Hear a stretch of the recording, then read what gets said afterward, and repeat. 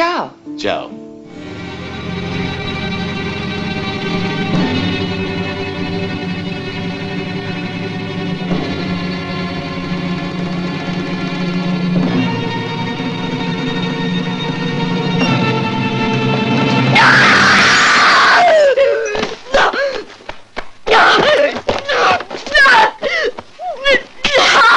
You thought you could escape.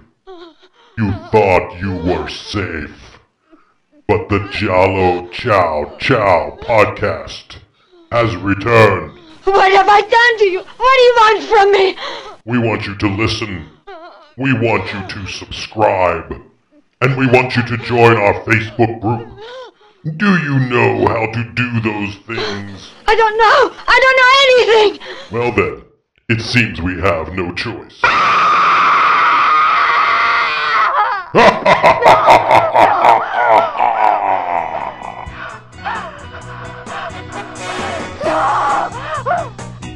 Tell me, is it really raining? Or could it be a teardrop falling from your eyes? Santa Claus. Tell me, is it really chilly? Or could it be you're shaking? Are your tears too high? Turn that song. Tell me that you Ciao, ciao, everybody, and welcome to Volume 2, Episode 17 of the Giallo Ciao Ciao podcast. I'm your host, Chris, and I run a little website called thegialloscore.com. And with me today is my good friend Al, all the way from Italy. How are you, sir? I'm pretty good. How are you, Chris? I'm doing great. And unfortunately, our good friend Matt Wall could not be with us today. As we have mentioned in the past, he is very busy out there in La La Land doing all of the showbiz things that people do in order to do showbiz things. So he is very busy. We are trying to coordinate our schedules, but hasn't happened yet. So cross your fingers, everybody, that we can make this work. And hopefully we will have Matt for our next episode, which incidentally will be in 2023. This is our last episode for the year. Until then, please don't hesitate to go to IHateMattWall.com and check out all the stuff that he's working on and support him and his music and his writing and his movie making and everything else.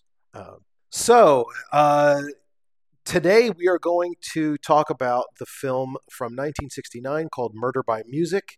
It is a giallo by Spanish director Julio. How would you say his last name, Al? For Spanish, I'm not sure. Yeah, I know. Maybe Books? I don't know. It doesn't really look like a Spanish type name. It doesn't. So I'm not sure. I would just guess Julio Books, unless I heard something else. Okay, and I did notice when the credits roll that it says his name is Julio Books Garcia. So, Yeah, I saw that too, but I didn't see the Garcia part on his IMDb page or anywhere else that I looked him up. So, who knows? Yeah, and we've talked about this before. There's a tendency in these films to add like an Anglo-Saxon last name to some of these directors to, I guess, maybe get a wider audience. And in this case, if they actually added Garcia to his name and it was false, I'm not sure what the intention was, because Garcia does not sound like an Anglo-Saxon name. So, well, neither does Julio. Yeah, that's true too. Exactly. I mean, if his name was Jules Books or something, okay, maybe. Yes, but Julian Buchanan. Ooh, there you go. You can't get any whiter than Julian Buchanan. Yeah. But I digress. Anyway, Murder by Music is the film we're going to talk about today, and I'm excited to talk about it because it's one of my favorites.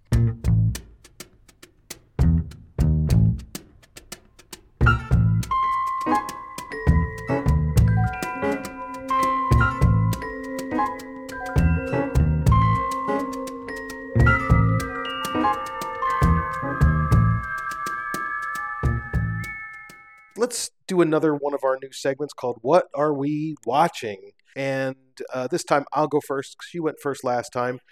Since the last time we talked, I had an itch to watch the...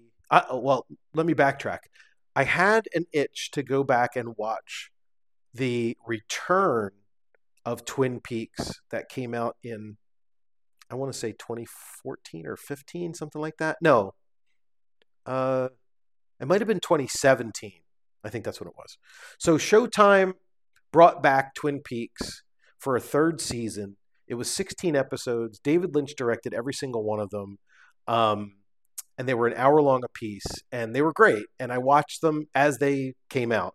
And I haven't watched them since, but I have copies of each one. So I'm like, you know what? I want to go back and watch these, but I really should do it justice by going through the original ones from 89 and 90 and watching the originals. So I couldn't find, other than paying for them per episode, I couldn't find a service that had Twin Peaks other than Paramount, which I don't have a subscription to. So Paramount Plus had this promo where you could get a free week. And as long as you canceled before the renewal date, you wouldn't be charged for anything. So for a week, all I did was try to watch every Twin Peaks episode before the deadline came. And if you know the show, the first season is only about 7 episodes, and every episode is great. And the second season is like double-digit episodes, and there's a lot of filler. The main story of who killed Laura Palmer is, it continues, but it takes a break in the middle, and there's all these kind of side stories, and it becomes more like a soap opera. And so because I was up against the clock and wanted to make sure that I got all of my watching in before I actually had to pay for the channel, I skipped through maybe 3 or 4 or 5 episodes in the middle. So if you're familiar with the show at all, in the second season, the killer is actually revealed, and there's some closure to that. But then there are some outside forces that kind of influence the whole mythos of Twin Peaks that they are still investigating. And so for the last 3 or 4 episodes of the series, they kind of come back to that. And the last episode of the series from the 90s ends in a cliffhanger. And what's really interesting about the show is, I don't know if they planned this or if it's just a coincidence, but in one of the dream sequences, the Laura Palmer character says something like, "I'll see you again in 25 years. And 25 years later, they brought the series back. I don't know, like I said, if they had planned that all along or not, but so I really, I always find something new to notice in that show every time I watch it. And it's just great. It's one of those shows that I can go back and rewatch over and over and over again. Like we were talking about last week with The Wire and The Sopranos and Breaking Bad. That one's on my list. So I'm now caught up with seasons 1 and 2. And I'm going to start watching the return when I have some free time. And but that's it. I haven't really been watching anything else. Like I said, playing a lot of video games, which is, I don't know if that's worse or better, but well, it's more interactive, but it's a little little more addicting too. Yeah. I haven't watched Twin Peaks. I think around the time it came out, I was kind of contrarian to anything people were telling me was cool. So my friends, like, I would put X-Files in that pile too. I mean, I've seen the odd episode here or there, but just because so many people went goo geeky over the X-Files, I just kind of, no, I don't care. And I think I kind of had that same feeling towards Twin Peaks when it came out. And then later Fire Walk with Me comes out and everybody gets excited again. No, I don't care. And I remember when The Return was coming out, I thought, God, it's been a long time. How didn't they already? Because I'd heard enough just through cultural osmosis that Laura Palmer's killer was identified, or they thought they had him, or so what's left to talk about? Yeah. But that's probably on my list of things I'll get to eventually once I've beaten everything else to death like a dead horse. Well, I didn't watch Twin Peaks when it was out either, and probably for the same reason, because it was like kind of a mini cultural phenomenon for a little while. And then when it got weird, I think they lost a lot of interest. When it started to get like derivative, I guess, or maybe derivative isn't the right word, but it just started to get watered down, I guess, maybe is the right word. And they started doing subplots within subplots, and David Lynch wasn't a part of the project as much anymore. Now, Fire Walk with Me is the prequel to the series. So it's not advisable to watch Fire Walk with Me until you've watched seasons 1 and 2. Okay. And that movie is one of the scariest movies I've seen in a long time. It's creepy, it's odd, it's off-putting, it's unsettling. Every word you can think of for uncomfortable is what that movie is. It's so well done. It's so great. I love it. It's one of my favorite movies. That's kind of David Lynch in a nutshell, too. Yeah. Yeah. Well, and I think that, he had to kind of dial down the weirdness for a regular public network television show. Although Twin Peaks does have its weird moments for sure. Yeah. But Fire Walk with Me, it got an R rating, and I think Lynch got to do what he wanted to do. But The Return that was on Showtime a few years ago is very much like Fire Walk with Me. It's very weird. It's very Mulholland Drive, if you've ever seen that film. It's very Lost Highway, if you've ever seen that film. And it's actually a little bit frustrating if you want to watch a third season of the show that you kind of fell in love with back in the 90s, because it's not like that at all. The characters are still on the show. They're older, but they spin off, the main story is basically about this kind of metaphysical environment that the main character gets trapped in at the end of the last show from the 90s. And now 25 years later, it's let's see what happens to him. And, all the stuff that happens in The Return is all related to that. There's no real kind of major spin-offs like they did with the second season, but it's very weird. And I liked it. But again, I have to go back. This will be my second viewing of it since it came out. And, there's a lot of stuff I forget that happened. So, yeah. So the original run in the 90s, that was on the major network broadcast channel somewhere? Yeah, I can't remember which one. It might have been ABC or NBC. It was one of those two. Yeah, there's a world of difference between broadcast TV and making an R-rated film and then making something for one of the premium movie channels. Right. So I could see especially if you add 25 years worth of time passing. Yeah. Between the film and, Like, what if they did a 25 years later Return to Deadwood and it was part of the NBC Friday night lineup? There'd be some whiplash among the audience for that. Do the opposite. Yep. Right. Yeah. Do it backwards and put in commercial breaks every 20 minutes or 10 or however it is now. One of the shows, I was talking about shows that people tell me I should watch because they're so cool and I resist them. One of the more recent ones of those for me has been Stranger Things. Yeah. I have not watched 1 minute of Stranger Things, and the more people clamor how great it is on social media, and the more I don't care. The 80s, I remember the 80s. I was there. And so you don't need to see it again. Yeah.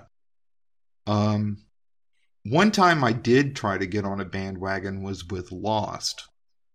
That had Okay. come out, and I heard about how mysterious and weird, and what's going on? Polar bears on a tropical island? What the hell? Oh, let me check this out. And I got really into it for a while. And have you watched Lost? No, never watched it. Okay. They do this. Well, they did this thing where they would show flashbacks so that you would see the life of these airplane crash survivors stuck on this island. Right. They'd give you flashbacks so that you would see what their lives were like before they ended up there. And sometimes there's these interesting little connections between them and other survivors that you never would have guessed. And what they would find these little weird laboratories and hatches and things buried in the island or in a mountain, and little scientific stations that they couldn't figure out what they were for. I was totally into it, and then I started getting the creeping feeling that the people making this show don't have any idea how they're going to tie all this together or make it make sense. And it seems like they're just stringing us along, and instead of answering any questions, they just give you more questions to ask. Right. And then they started, instead of just the flashbacks, they started giving you flash forwards to things in the future. That's when I gave up. I threw my hands up and nah. And from what I've heard, the way that Lost ended, I didn't really miss much, and I kind of saved myself some disappointment.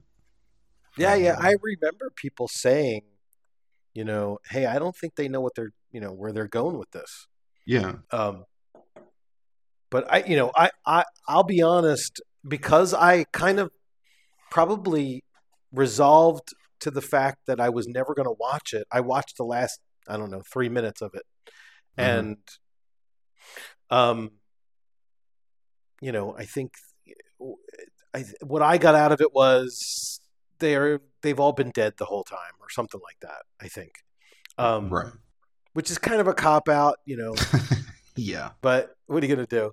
Well, and, when you mention Stranger Things, Stranger Things is kind of a victim of its own popularity, because the first season I thought was spectacular. And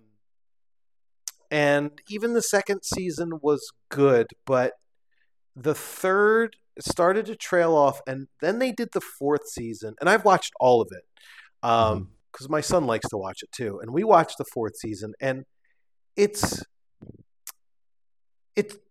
too much. Like, if you watch the fourth season, the episodes are sometimes as long as a feature film. Wow. And I remember watching maybe 7 episodes of season 4 and getting to the end of the seventh episode of that season and saying, man, this was like a not necessarily a chore, but a marathon, a Herculean effort, as it were, to watch this thing. Oh, but it's not over yet. There's 2 more episodes that finish the fourth season that they have delayed because they want people to, I guess they just want to tease people a little bit and make them wait a little longer. And then the last 2 episodes to come out for season 4, 8 and 9, I think. The first one was an hour and like 40 minutes, and the last episode was like over 2 hours long. And I mean, I appreciate the fact that they don't want to limit their time. They want to tell the story the way they want to tell it without leaving anything out. But you're asking a lot from people to sit and watch that much. And it's really not like you're watching, this epic story that, Scorsese might have written or something like that. It's just about a bunch of kids and some demons, and they go and they battle, and it's like Dungeons and Dragons meets video games meets, so I feel kind of odd about Stranger Things and where it is right now. And if they if they stopped with season 1, and I would go back and just watch that one again, and that one was great. It was really well done. So what about you? Anything good you've been watching? Movies or films? Well, TV shows? we talked about the Video Archives podcast that Tarantino does with Roger Avery. Yeah. Ding dong me, I listen to these podcasts and I look at the titles of the movies they're going to be talking about, and I think, I never heard of this, I never heard of that. Isn't that kind of schlocky garbage from way back? Anyway, I'll listen to it just because I like to listen to people talk about movies. A surprise. Right. And there were a couple that I decided, hey, I'm going to see if I can find that. So I did a couple. One of which I obviously had seen before. And I watched again because you mentioned it, Dressed to Kill. Yeah. By De Palma. Yeah. And I told you about, Angie Dickinson in the shower. That's actually a body double. Yes. Okay. The close-ups in that are a body double. Right. Right? And that is kind of like the inside or the behind the scenes joke about the film Body Double, because that ends with him shooting a shower scene, and then right when it's time for the nudity to start, the director yells cut and the actress steps out, somebody else steps in. And I'd read that was him in response to people being confused about Angie Dickinson's shower scene in Dressed to Kill. So I thought, oh, well, Carissa's mentioned it, and now the Video Archives podcast is talking about it. I have it. Let me just put it on. I'll watch it. And it's not completely a body double, because when you're seeing her through the glass door of the shower, like full body, that's definitely her. Right. But those little insert shots of the close-ups of, where the hands are wandering and stuff like that. Yes. I think those are doubles. But, right. That came up because I was telling you about Pretty Maids All in a Row. Yes, because Angie is not a body double in that one. It's not possible because it's a full shot, and you don't see as much as you think of. Okay, you don't see as much of her as you think you see of her in those close-up shots at the beginning of Dressed to Kill. Yeah, but it's definitely her, complete from head to toe. So I watched that again, and thanks to you, I can't watch most movies without having a little Giallo scorecard in my head. So I was kind of checking off, every time something would happen, like, the black gloves, ding, the hidden identity, the cross-dressing. I think is that one of the Giallo score things? No, actually, there's no cross-dressing element. Okay. Well, and then the psychiatry, the straight razor, the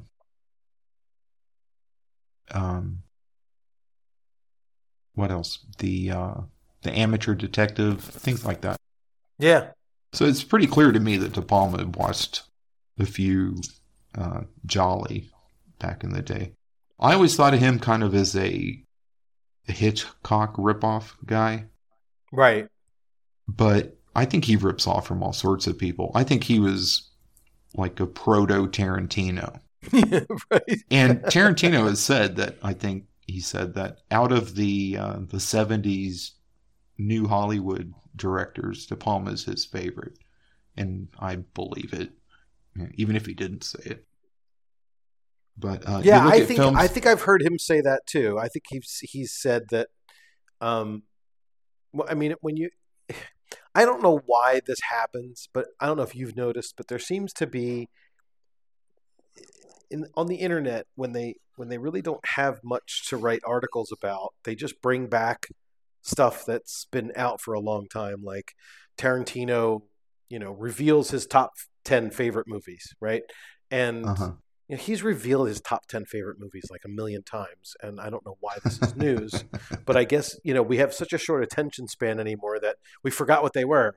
And, I know that Heath likes Jaws. He thinks Jaws is one of the best films, and, Right.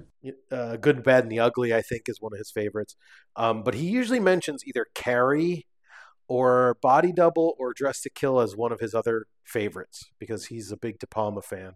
And if you listen to the podcast where he was talking about Dress to Kill with Eli Roth talks about how he never wanted to be Spielberg. He wanted to be De Palma. So, and like you said, it makes sense that Tarantino would model De Palma because if De Palma is, taking his lead from other people that have gone before him, then Tarantino is doing it exponentially more.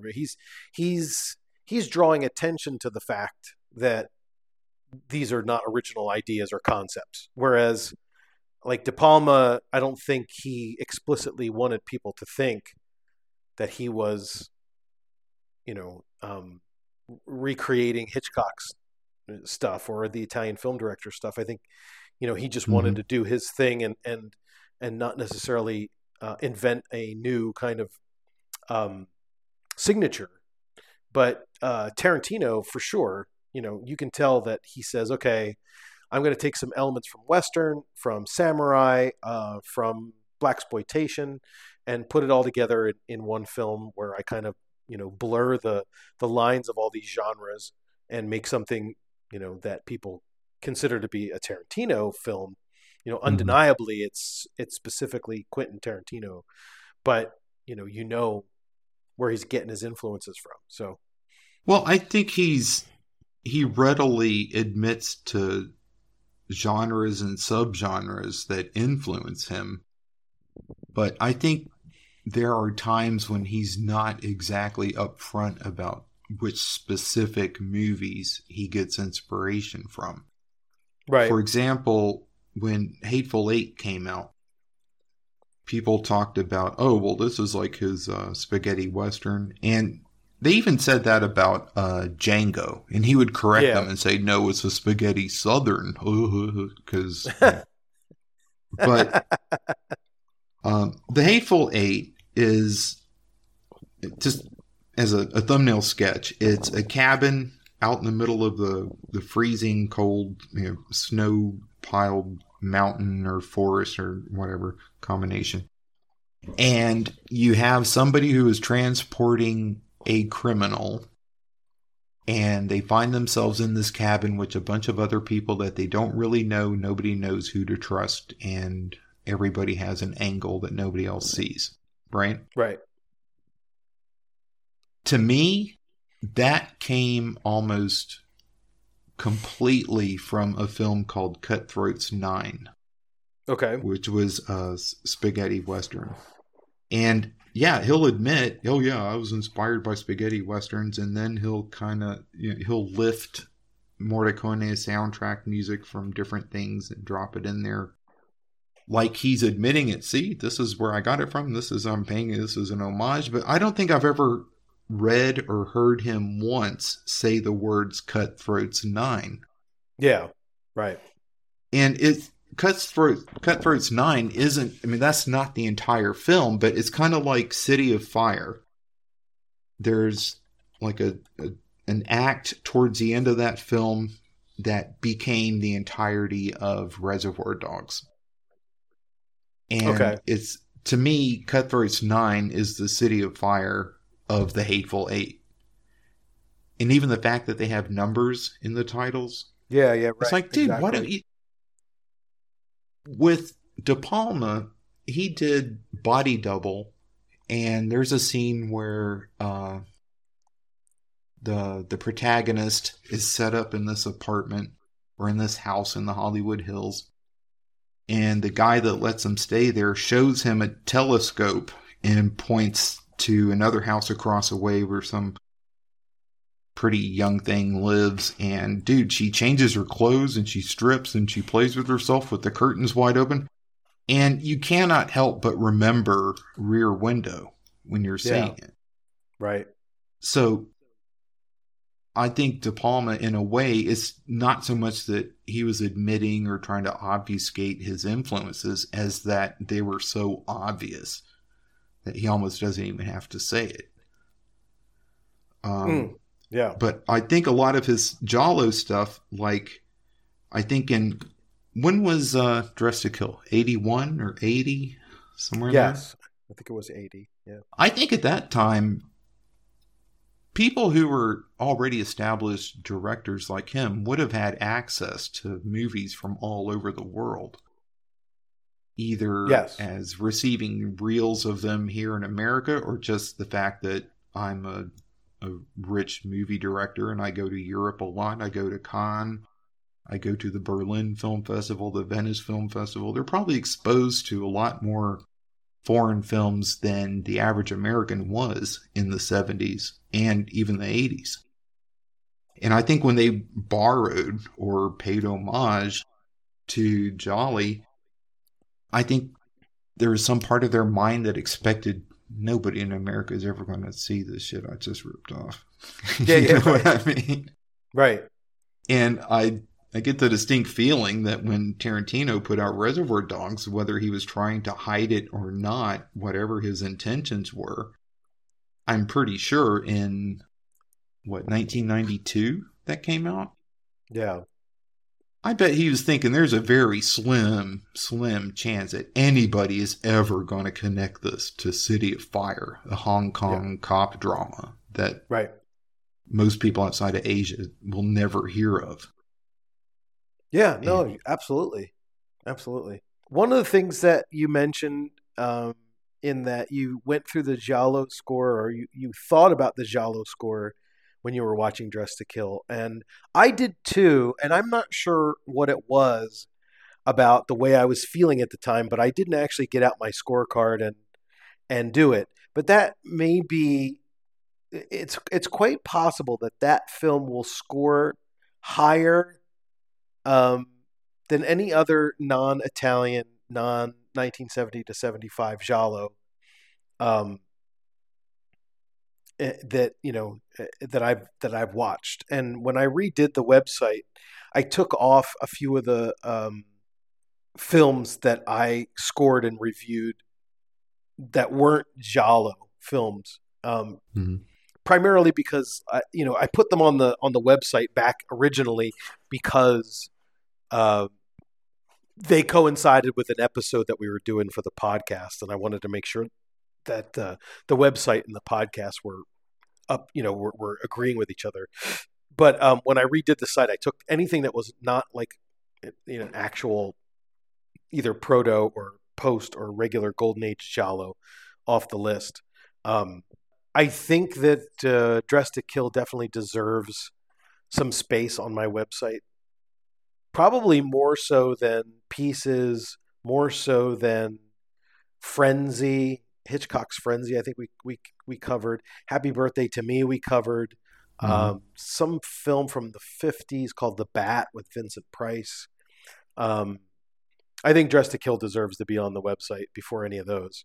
But I will go to my grave saying my favorite non-Italian Giallo is Pieces, for sure. That film is just so much fun. It's so trashy. It's so violent. It's so stupid. It's so everything. It's just a party. Every time you put that film on, it's a party. So yeah. But anyway. And you talk about the Lost Highway and Mulholland Drive. Those are the two where I got off the Lynch train. Okay. In high school, I'd heard about Eraserhead, and it's this weird little movie that this guy did, and it'll blow your mind, man. So when at the video store, I checked it out, and whoa, that's weird. But I could follow it, and I could appreciate it, and wow, this is definitely a unique vision. I haven't seen this before. And then he did, what did he do? Did he do Probably Blue Velvet? Man? Yeah, Elephant Man. Yep. Yeah, Dune. my mom took me to see The Elephant Man because she had a crush on Anthony Hopkins. So I saw that in theaters, and then he did Dune. I saw that. Blue Velvet, I liked a lot. When I saw Blue Velvet, I was like, wow, I finally have a favorite director, because I'd heard other people talking about. And I had just gotten to the point where I realized that there are people that actually make the movies that are more important than the people starring in them. Yeah. So I thought, great, now I have a new, I have my own favorite director, David Lynch. And then he put out the one with Nicolas Cage. Wild at Heart, or Yeah. Mm-hmm. yeah, okay. I like Nicolas Cage from Raising Arizona, and it was a little weird, but I could still follow it. And then I think he went and did the Twin Peaks stuff. Was that before or after, somewhere in there? I think so. Yeah. Like I said, I sat that whole thing out. By the time Lost Highway came out, I think I heard the soundtrack to that before I saw the film. And I liked the soundtrack so much, I thought, oh, I gotta see this movie. And it's David Lynch. And, okay. Yeah, Lost Highway is so out there. And, I was going to say, you mentioned the soundtrack, and I think there's like some David Bowie stuff on that that's really good. Yeah. Lost Highway... I need to come back to it again. It's been a long time since I saw it. I do remember that it was just one of those films where I think that you could probably interpret it any possible way and be right. Mm-hmm. But when Mulholland Drive came out, I kind of assumed that it was going to be the same thing, that it was going to have the same level of kind of ambiguity and the frustration that comes along with ambiguity. But Mulholland Drive is different because it does make sense from a particular point of view. And there's definitely a specific interpretation for that film that makes perfect sense after you watch it and after you kind of think about it, or if you read any of the analysis of the film about what it's about. And so I always thought that was a little different than Lost Highway, because I thought Lost Highway was so kind of abstract and ambiguous for its own, for whatever reason. That's the way Lynch wanted to do it. So, But yeah, I think Mulholland Drive is my favorite Lynch film for sure. Yeah, I saw that one too, and it just kind of fried my brain at the end when the little people come crawling out, and then the actresses are different, but they switch or something weird like that. And yes, and I knew there's something to this, and I would probably dig it if I spent the brain power to sort it out. Maybe watch it 2 or 3 more times, take notes, and slow down and try to notice little details. But I don't know. I think by that point I discovered other directors that did a lot of similar things, but not quite so deep and challenging, to sound like a Cinepuss. Right.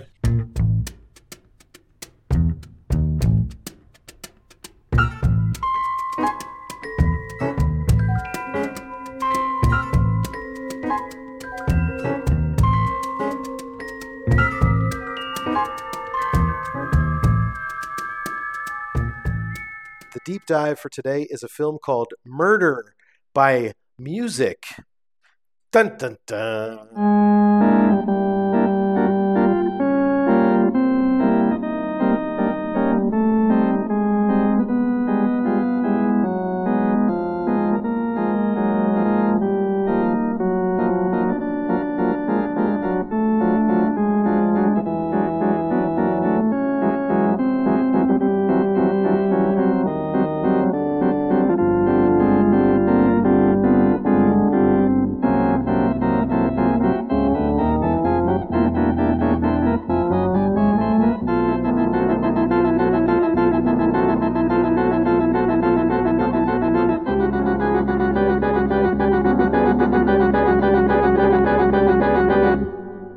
off-duty sailor investigates the seemingly unrelated suicides of his sister and her music teacher, and with the aid of the sister's friend and the teacher's nephew, discovers a link between their deaths and London's hippie scene. Boy, do they ever. Oh, yeah. So, Al, why don't you, before we get into the deep dive, give us some production info. And I know that you have a very special connection with Romina Power that we would love to hear about. Okay. Well, I'll save her for the end. Well, because it could either take 5 minutes or I could get stuck in a rut and talk about her for half an hour. All right. So, saving her for last, I'll just start with the director, Julio Bux, or whatever. He has 15 directing credits, which include a lot of spaghetti westerns. He was born and died in Spain. So I think this was an international Spanish-Italian production, which was shot in London, apparently. Or at least some enough inserts of London landmarks. But I got a pretty good feel that it was shot in London. Yeah. He also has a lot of writing credits, 16, including this film. He had 2 co-writers on this film. One was an Italian and one was a Spaniard. The Italian, Sandro Continenza, had 159 writing credits until his death in 96.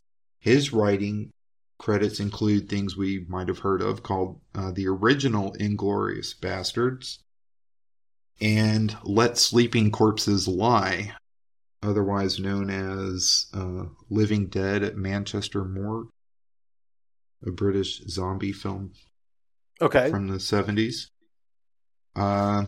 The Spanish co-writer was Federico de Urratia. He died in 88. He had 28 writing credits, including a ton of spaghetti westerns.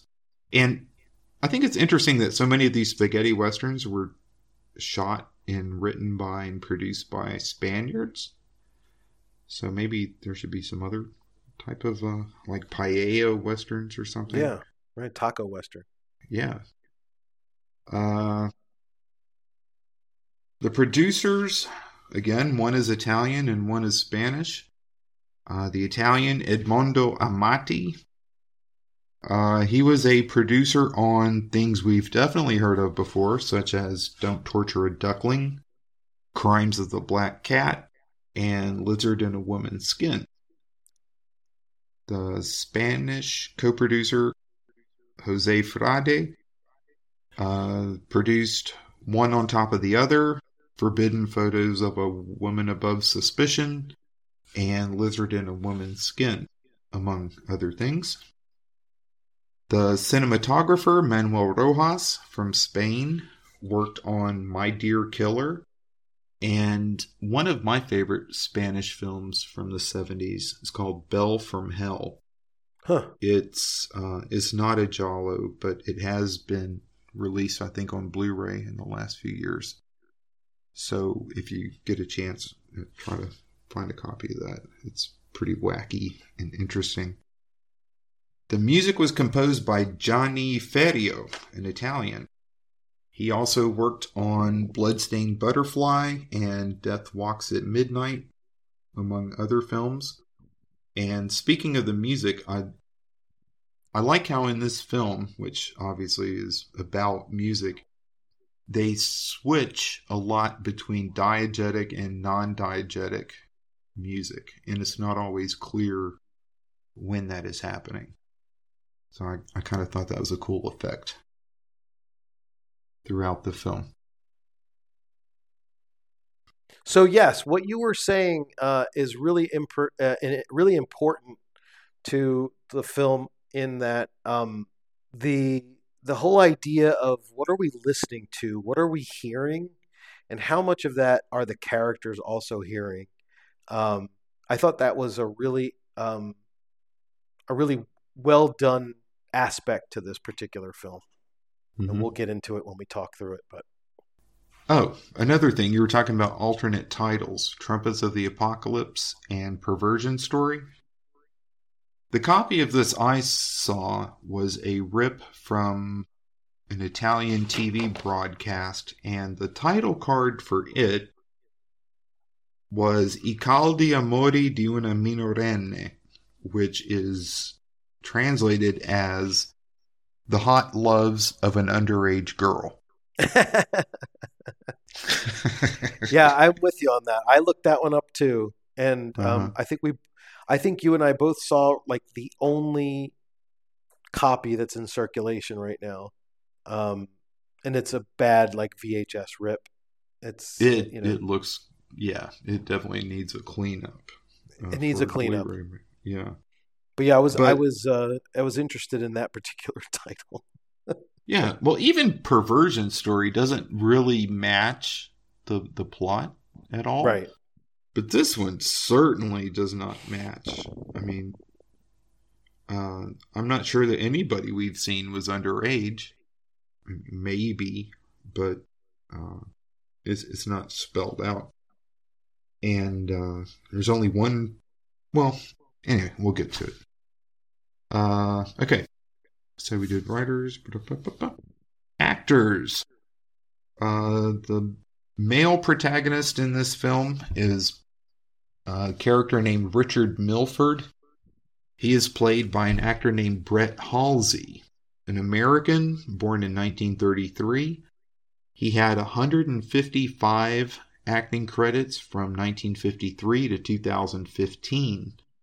Including TV and films, a lot of spaghetti westerns, and soap operas in the United States. He was on, I think it was Guiding Light and something else. I can't remember. Anyway, he was on at least 2 different soap operas in America. And then he went on to more artistically satisfying television jobs like Bionic Woman and Charlie's Angels.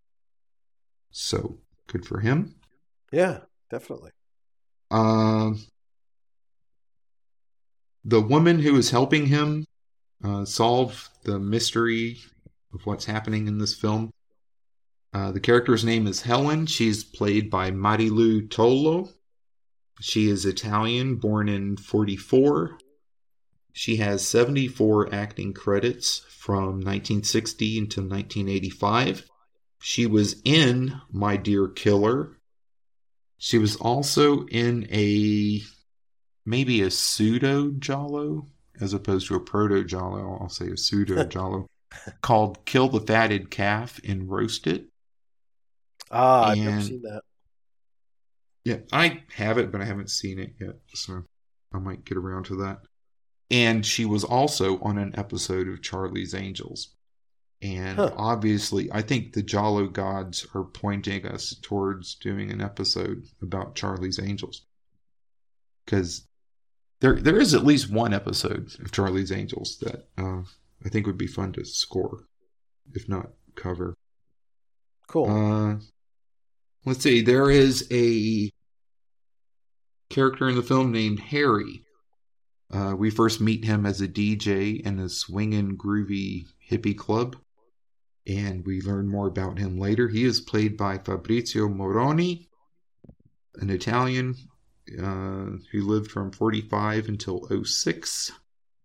26 acting credits, and he was in Four Flies on Grey Velvet and 1981's Murder Syndrome with Anita Strindberg and I forget who else, but it was one of the later era Giallos. I don't remember him from Four Flies on Grey Velvet. He might have just been like the bass player in the band or something. I don't know. I didn't bother going back and looking, trying to find him. He has 2 very distinct looks in this film. And Yeah. when I found pictures of him online, he would have like completely different looking hair. And he has a pretty generic movie star face.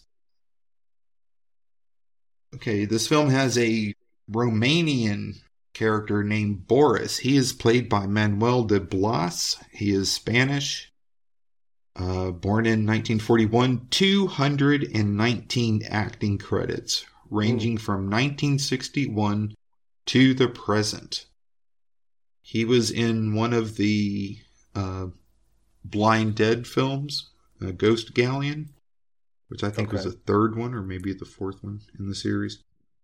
And he was also in a Spanish horror favorite of mine called Vampire's Night Orgy, which is worth checking out. There's a character named Loco. He is played by Miguel de Riva. I could not find any information about his birth or possible death. He has 41 acting credits that go from 56 to 85, including a couple Eurospy, but mostly spaghetti westerns. Another main character is Albert. He plays the nephew of a professor who, not really a spoiler because it's the first thing you see, a professor who commits suicide.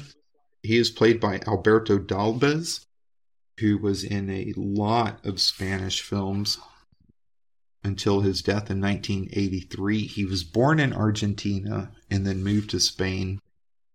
He has 70 acting credits, including my favorite Paul Naschy film, which is titled Hunchback of the Morgue.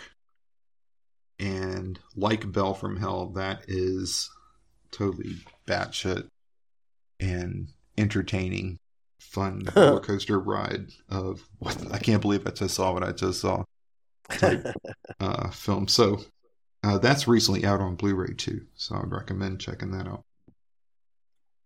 So as far as the main actors go, that only leaves Romina Power, who plays the part of Fanny. Yeah. Okay, Romina Power is the daughter of Tyrone Power, the actor from classical Age of Hollywood. She was born in the U.S., Los Angeles, in 1951.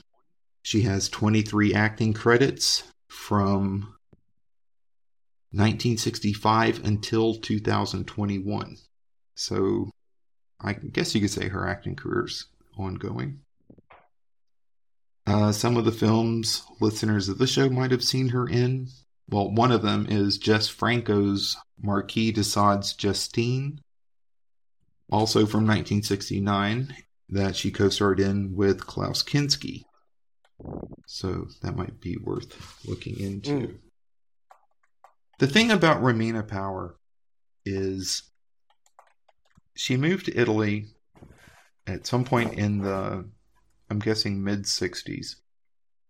And she fell in love and married a singer whose name is Albano. Well, that's his name is Albano, but his full name is Albano Carisi. She married him, and they became, through the 70s and 80s, kind of like the Italian Sonny and Cher. Okay. They released 22 albums and sold over 150 million copies. And wow, that's a big feat, because even now, Italy has slightly less than 60 million inhabitants. Okay? Yeah. So for any musical group to sell 150 albums, that's like selling every person in the country. Okay, let me train wreck on the math here. Well, that's like selling everybody in the country at least 2.5 albums. Okay. And that never happens. Yeah. They were hugely successful. They were everywhere. They did 7 films together, which I think Sonny and Cher also did. I've never seen of the Albano and Romina films, but they were arguably at the peak of their success in 1984. 1984 was my first full year living in southern Italy. Okay. And going to school on base at a Department of Defense school for military dependents. Okay. That year, Albano and Romina won the 1984 Sanremo Music Festival, which is kind of like, people are familiar with the Eurovision Song Festival, maybe. Okay. Well, this is one that is just, it celebrates Italian music, and it's a big deal over here. It goes on every summer. It lasts about, I don't know, 3 or 4 nights. Different Italian musicians and bands come out. They'll play songs, and then people call in to vote or send in postcards, back in the day. And if you win, it's kind of like winning the Oscar for Best Song of the Year. Gotcha. And every year they put out like a double album compilation of all the songs in the Sanremo Music Festival. And if you're an Italian musician, the biggest thing you could hope for is to win the Sanremo Music Festival. They won it in 1984. They were huge. Nobody in Italy did not know who Albano and Romina were. Wow. It just so happened that Albano, the husband, he was from a town in southern Italy, not far from the military base where I was going to school. And his wife, Romina, being American, they had children. And because of certain aspects of the criminal element in the south of Italy at the time, it was very common for rich people to have their children kidnapped and held for ransom. Wow. So, being wealthy and popular, they pulled some strings and paid some money, and they made arrangements so that their children could go to school on the military base, where they would be safe from ending up in somebody's trunk between classes or something. Huh. Right. Okay. Their oldest daughter was named Elenia, and she was in my class. And this was a very small base, so the school was very small. My first year there, I was in 7th grade, and in all of 7th grade, there were maybe 25 kids. So everybody knew everybody. We had 2 separate homerooms, and it was like a little bubble of America in the middle of southern Italy. So everybody was really close and tight. But there was this one girl, she spoke perfect English, but I knew that her parents were not military, and she always seemed kind of detached, and I mistook it as aloof. She was kind of snobby, maybe. Yeah. But I think in hindsight, I was just kind of filling that in because I didn't know her very well. Well, it turned out Elenia's mom and dad are super rich, famous rock stars or pop stars in Italy. And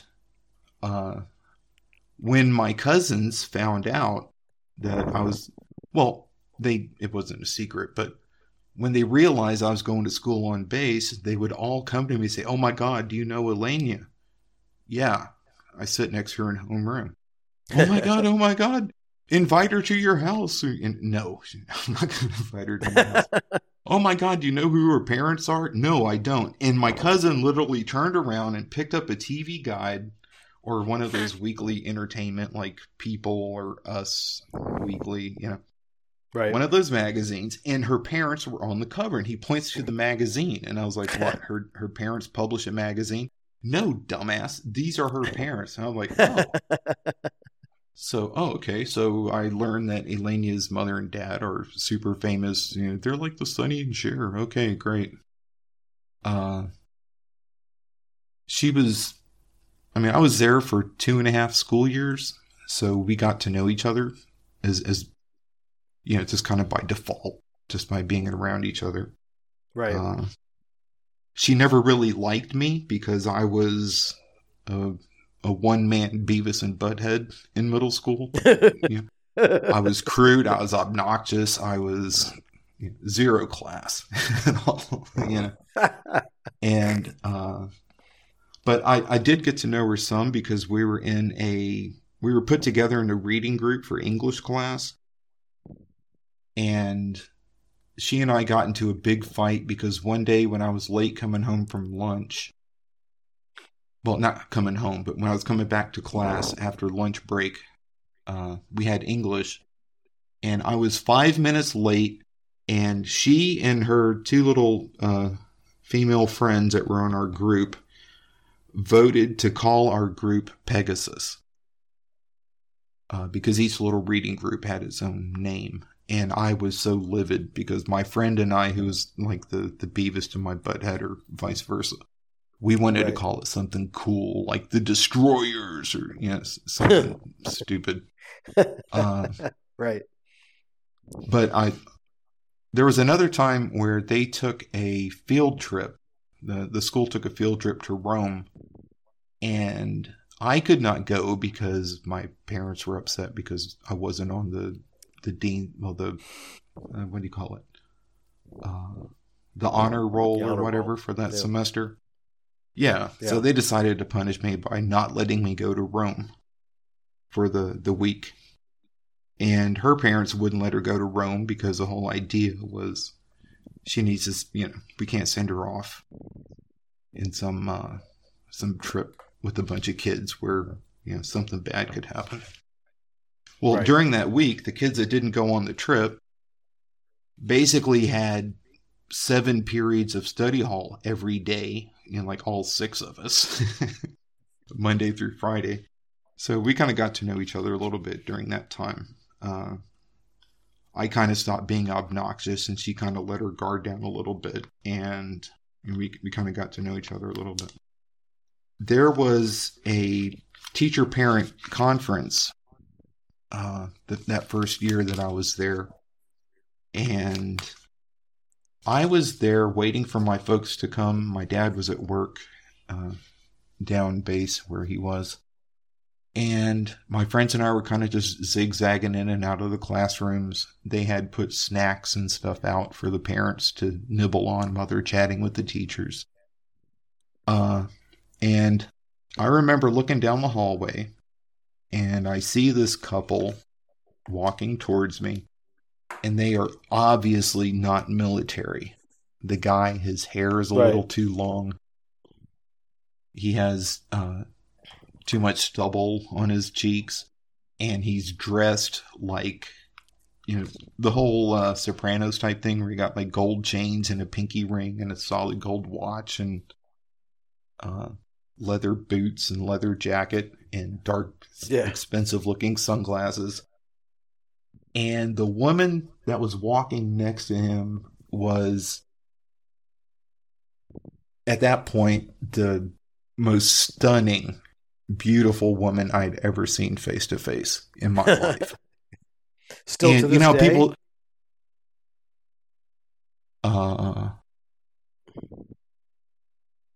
Well, yeah, probably. Probably. Yeah. Well, the fact that I'm having trouble thinking of one that would compare. Yeah, right. But, to my credit, I was 13. Okay. Sure. I'm not saying that if I was 52, she wouldn't have been much. Okay. It's not like that. But I think it was just that time when, oh my God, what is this? And she was gorgeous. And she asked me which room is Mrs. Skoge's room, and I opened my mouth to say it's the second door on the left, and what came out was, and I just pointed like an idiot. And the husband just kind of smacked me on the shoulder and said, "Grazie, grazie." And I was like, this guy's Italian. Who the fuck is... And then it hit me. Like I had hey, we did 200 movies brain fart. This is the couple from that magazine cover. These are Elena's parents. So that was my first face-to-face encounter with the actress in this film. Wow. I think there were a couple other times that she would come because Eleni was on one of the school sports. I don't remember which one it was, but we would have competitions with the other schools in Italy, and I think I saw them there once or twice after that. Okay, so that's my connection with Romina Power. Yes. There's more to the story if you think we have time to get into it. But it's not really a Romina story, it's a story about her daughter. Oh, okay. Well, why don't we save it for when we do the Insatiables? Because she's in that one too. Okay. And then we could do part 2. Keep the audience on the edge of their seats there. Tune in next time. Tune in next time for more of Romina Power, the Romina Power Al Owens connection. Okay. But I think I noticed her. Is she in another giallo and I can't remember besides these two? Or am I drawing a blank? I don't know. All I know is that she's certainly in 1969 she was, I don't know, 17 maybe, or 18. She must have been 18, yeah.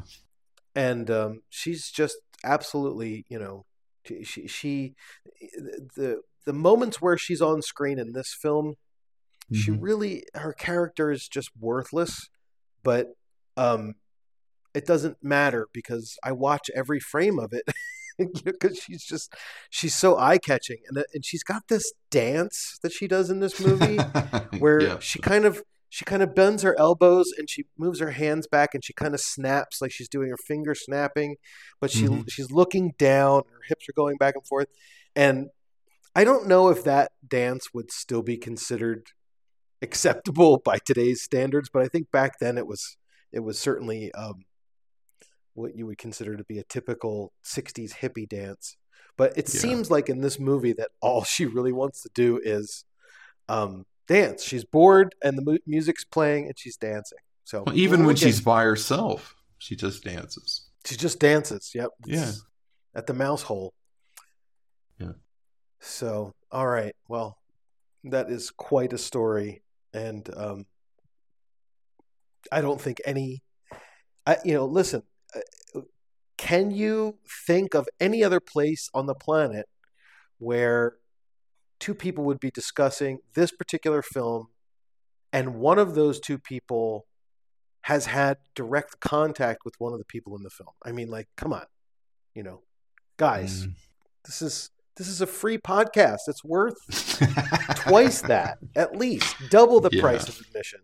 Anyway. Part 2 of that story is for Patreons only. We're going to start a Patreon next year, and that'll be our first paid feature.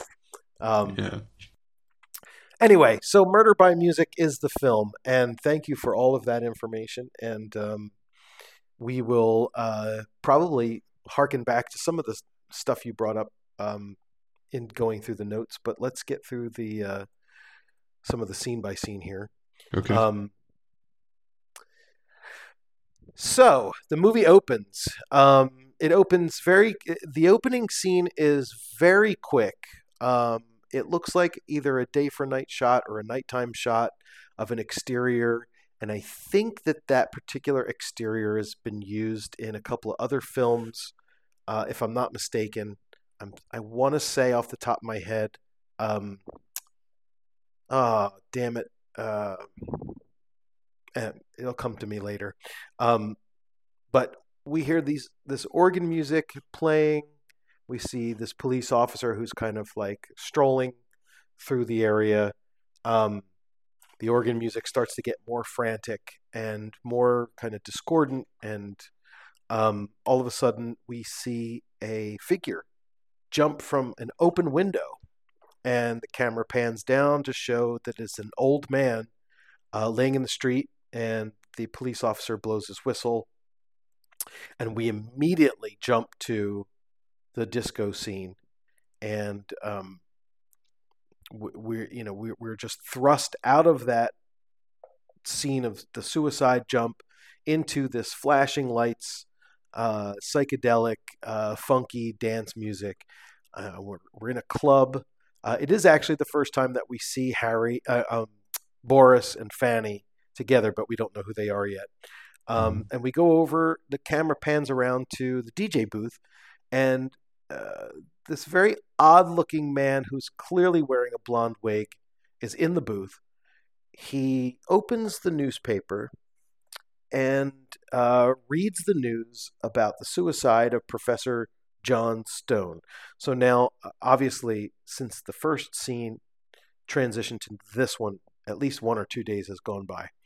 And it says, in an apparent fit of insanity while working on his music, Professor John Stone committed suicide. Suddenly, this blonde wig-wearing DJ, who we find out's name is eventually we find out is Harry, realizes that something is wrong.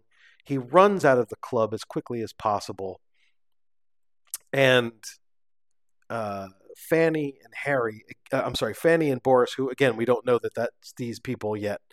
They say something about where's Harry off to, and we do see, for one split second on the left side of the screen, a shot of the hurdy-gurdy man who's got his like organ grinder. Harry continues running. The organ music returns to what we're listening to. Again, we don't know if this is supposed to be theme music for the film or if it's music that only the characters hear, or both.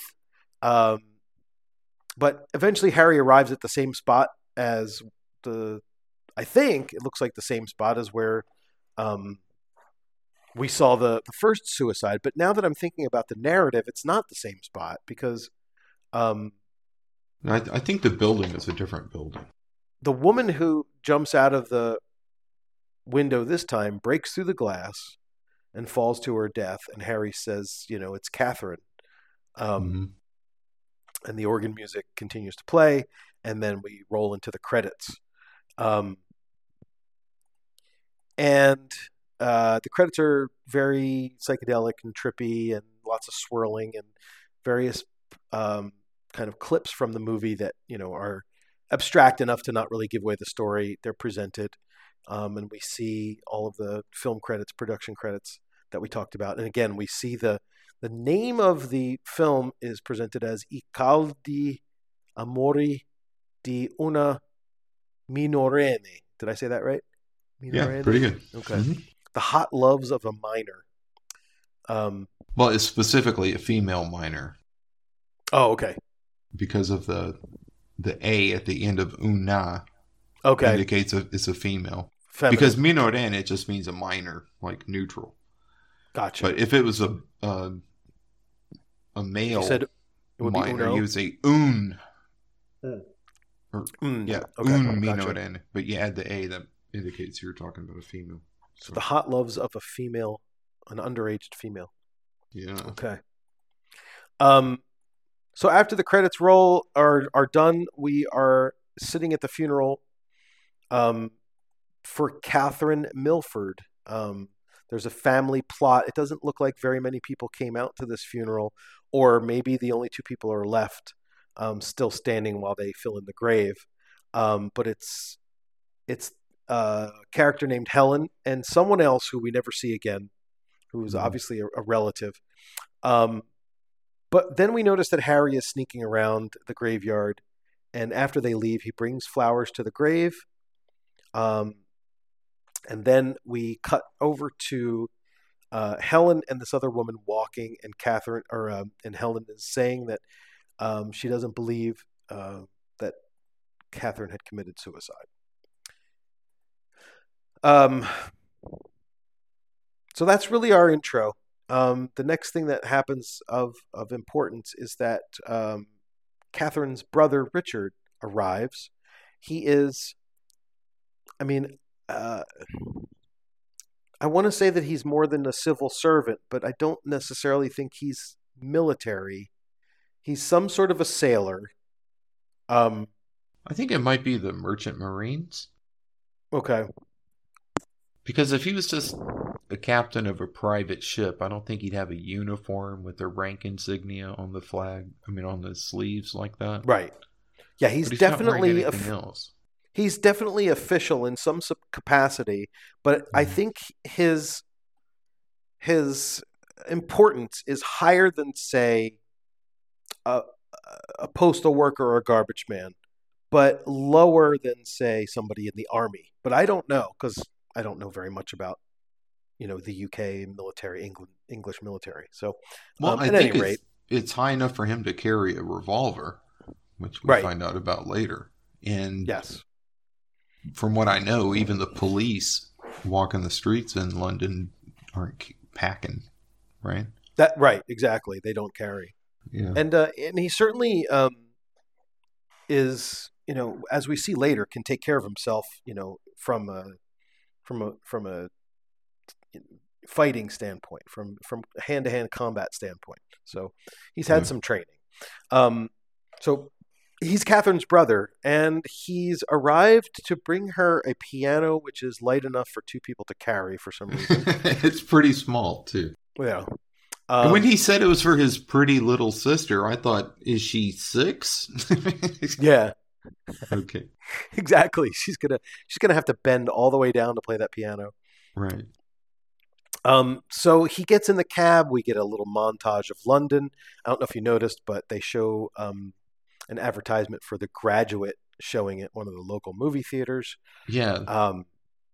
Which is interesting. I guess that wasn't planned. That was probably what was going on at the time in England.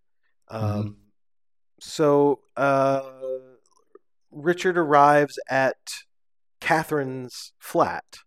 But Helen answers the door and proceeds to tell him that Catherine is dead. They had been living in that flat for a while, but then there was a fight because Catherine was dating somebody that Helen didn't like, and Catherine left. And we find out that this person that she didn't like is Boris, who we've seen before, but we don't know who it is yet.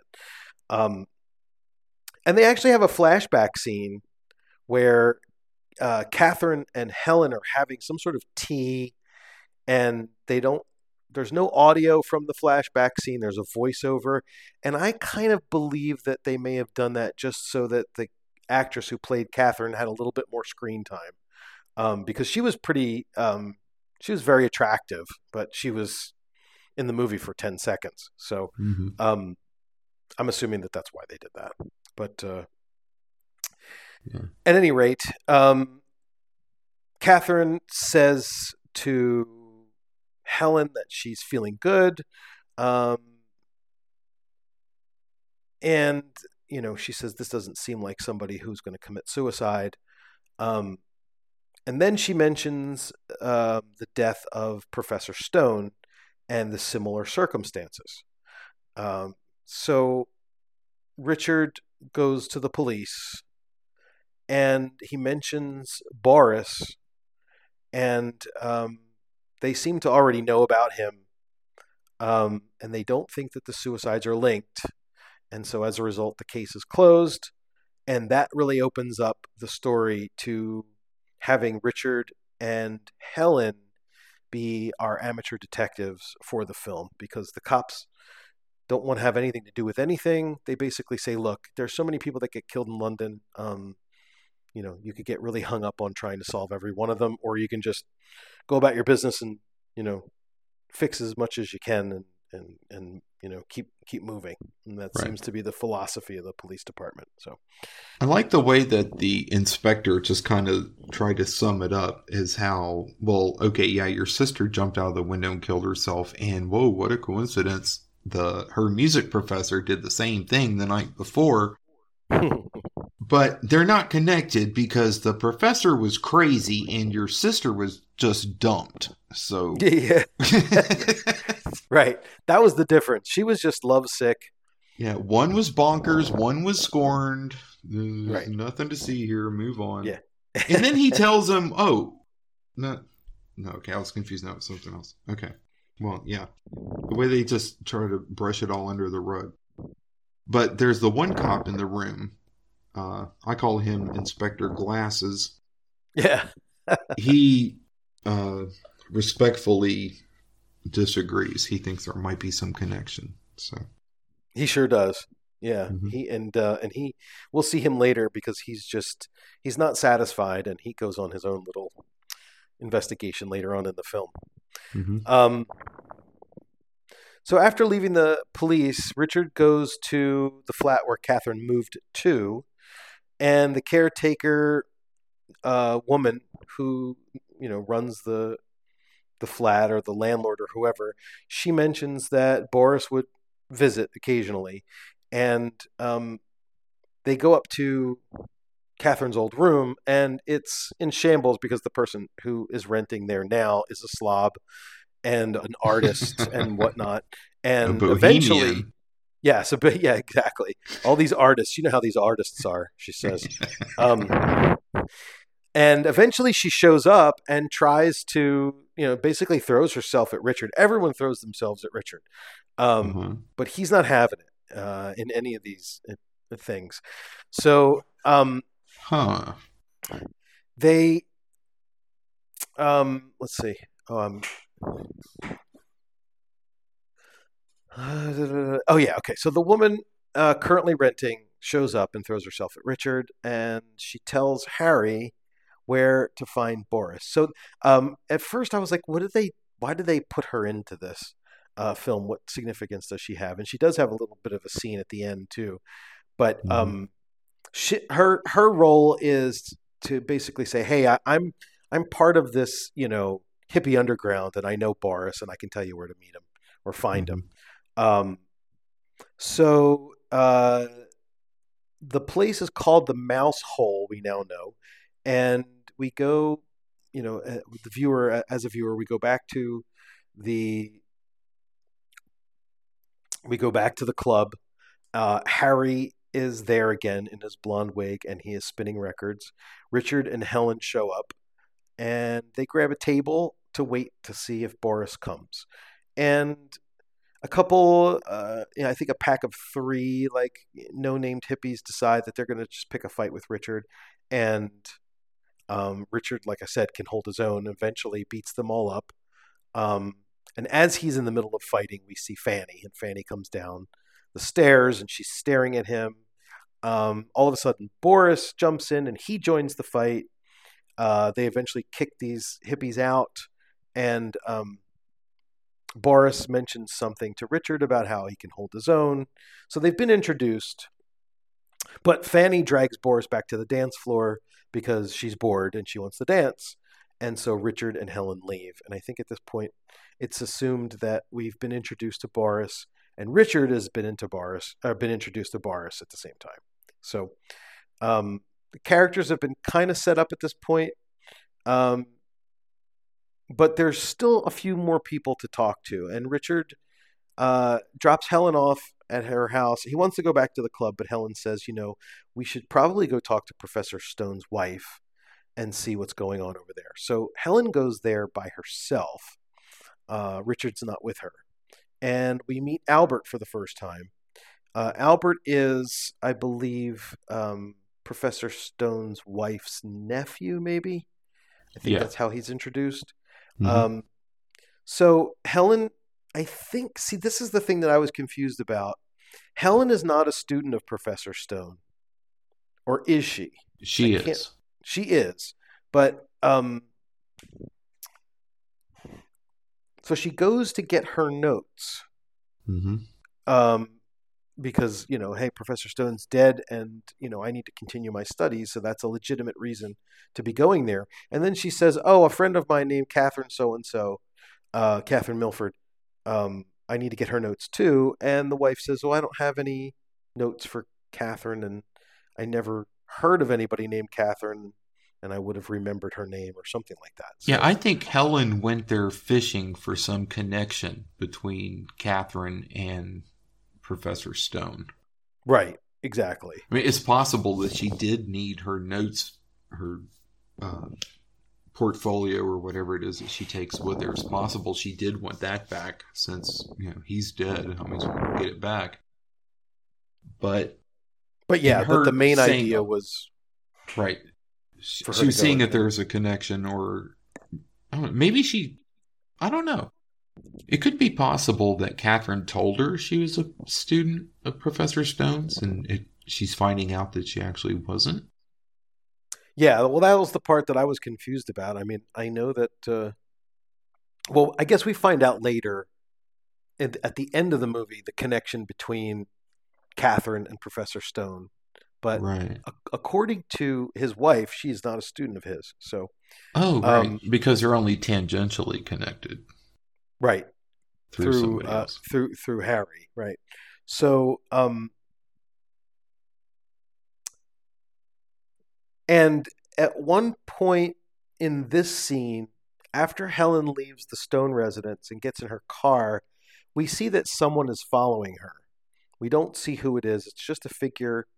And I think we see like some black gloves quickly. The next scene, I think we're back into the London Underground. We see the hurdy-gurdy man again. And this really like Norse-looking hippie. I mean, he's like straight out of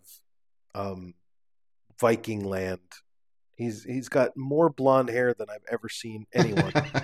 It's unbelievable. Norse hippies are my least favorite hippies. Your least exactly. There's the subtitle for this episode. If I had a tenth of the follicle generation that this man has, I'd still, I don't know.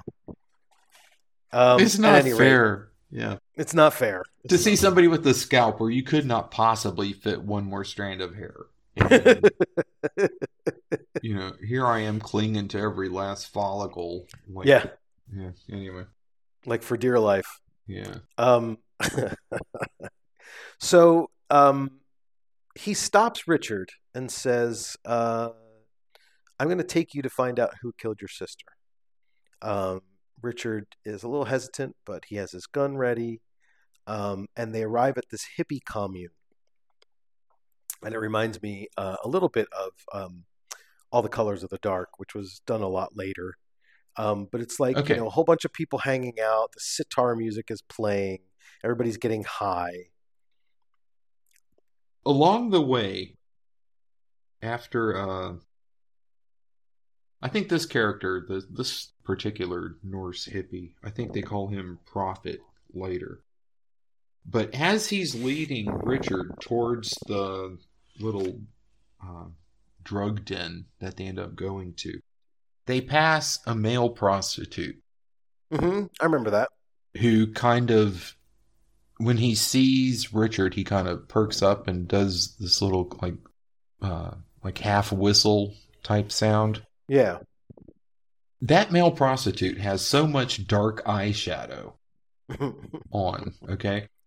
And at first I didn't think much of it. I was like, damn, dude, lay off the eyeshadow, right? But he's obviously, hey, offering himself or making a proposition, like I said.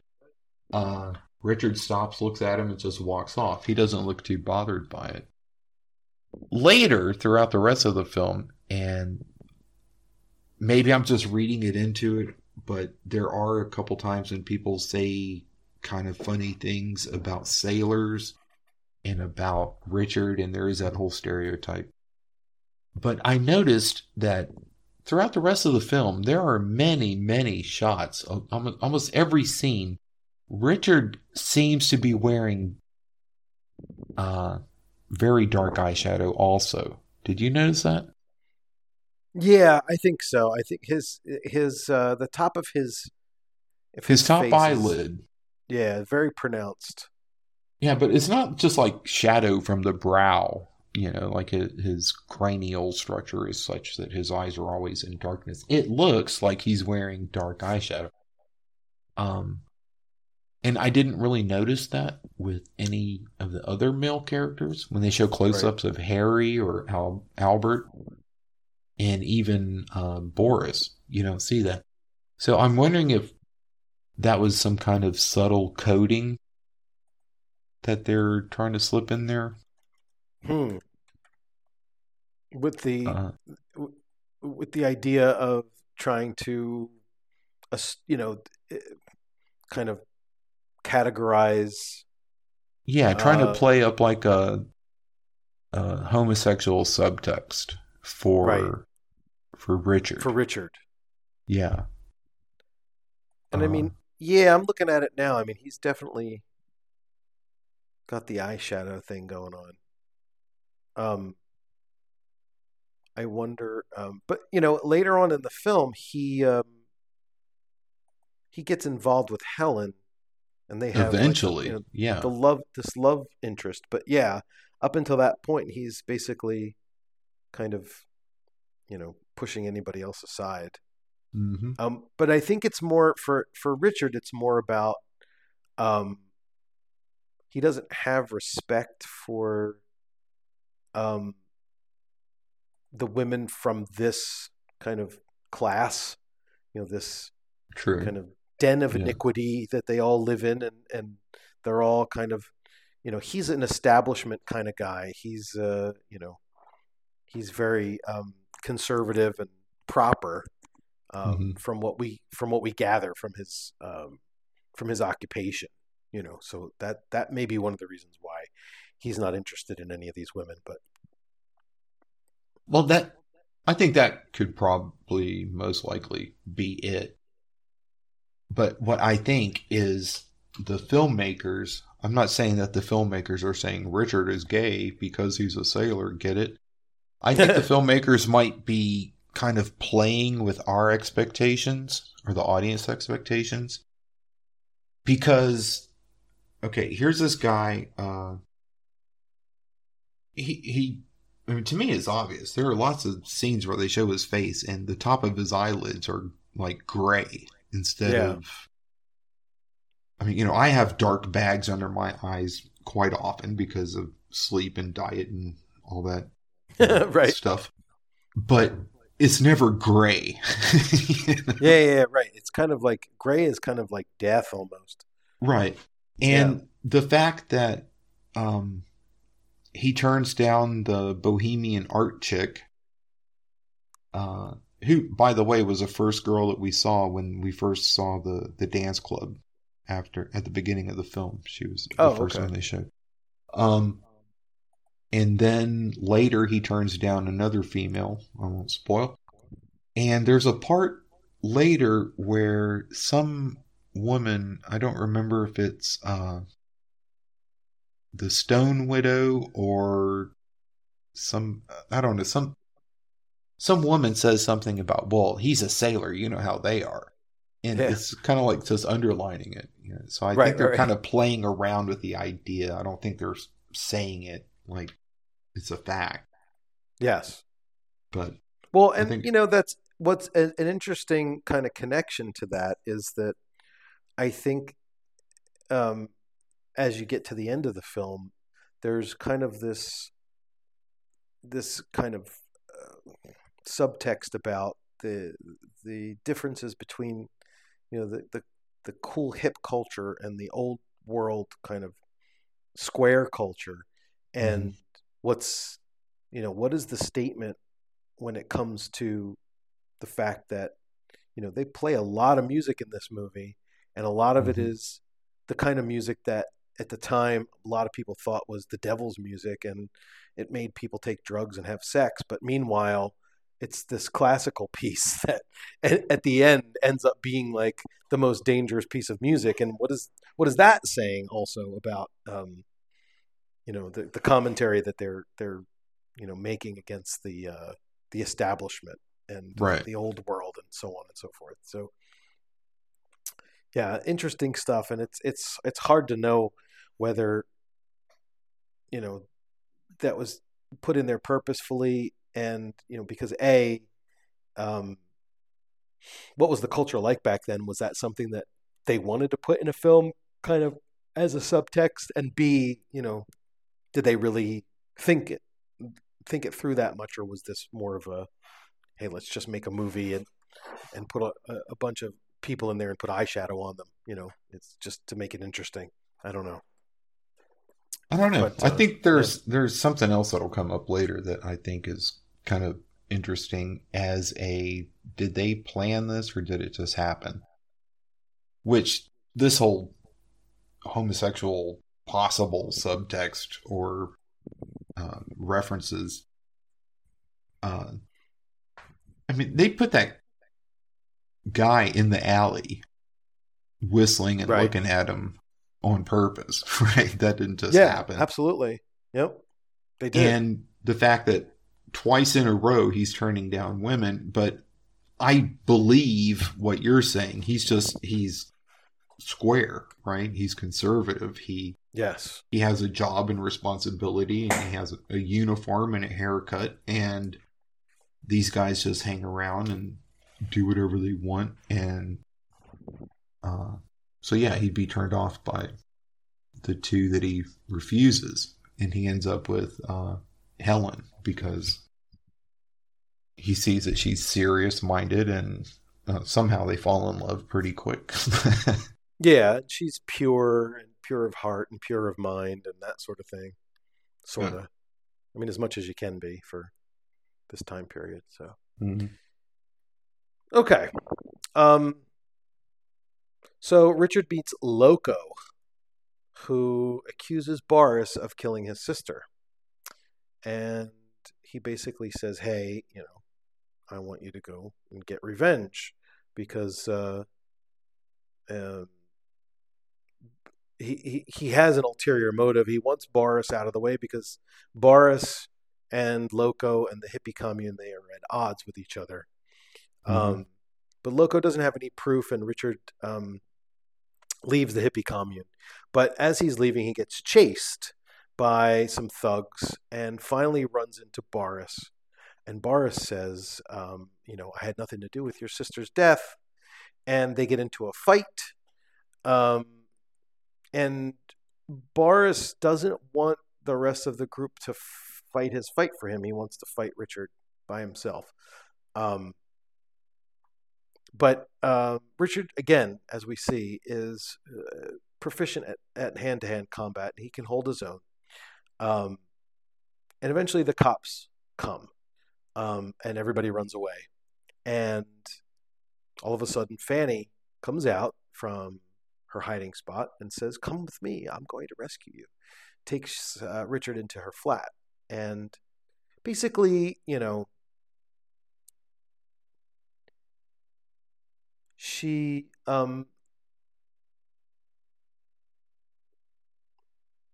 they go through this kind of very long-winded, kind of playful, I guess, sort of thing where Richard is looking at himself in the mirror and trying to fix himself up from being in the fight. And eventually Fanny is basically says, hey, I'm all yours tonight.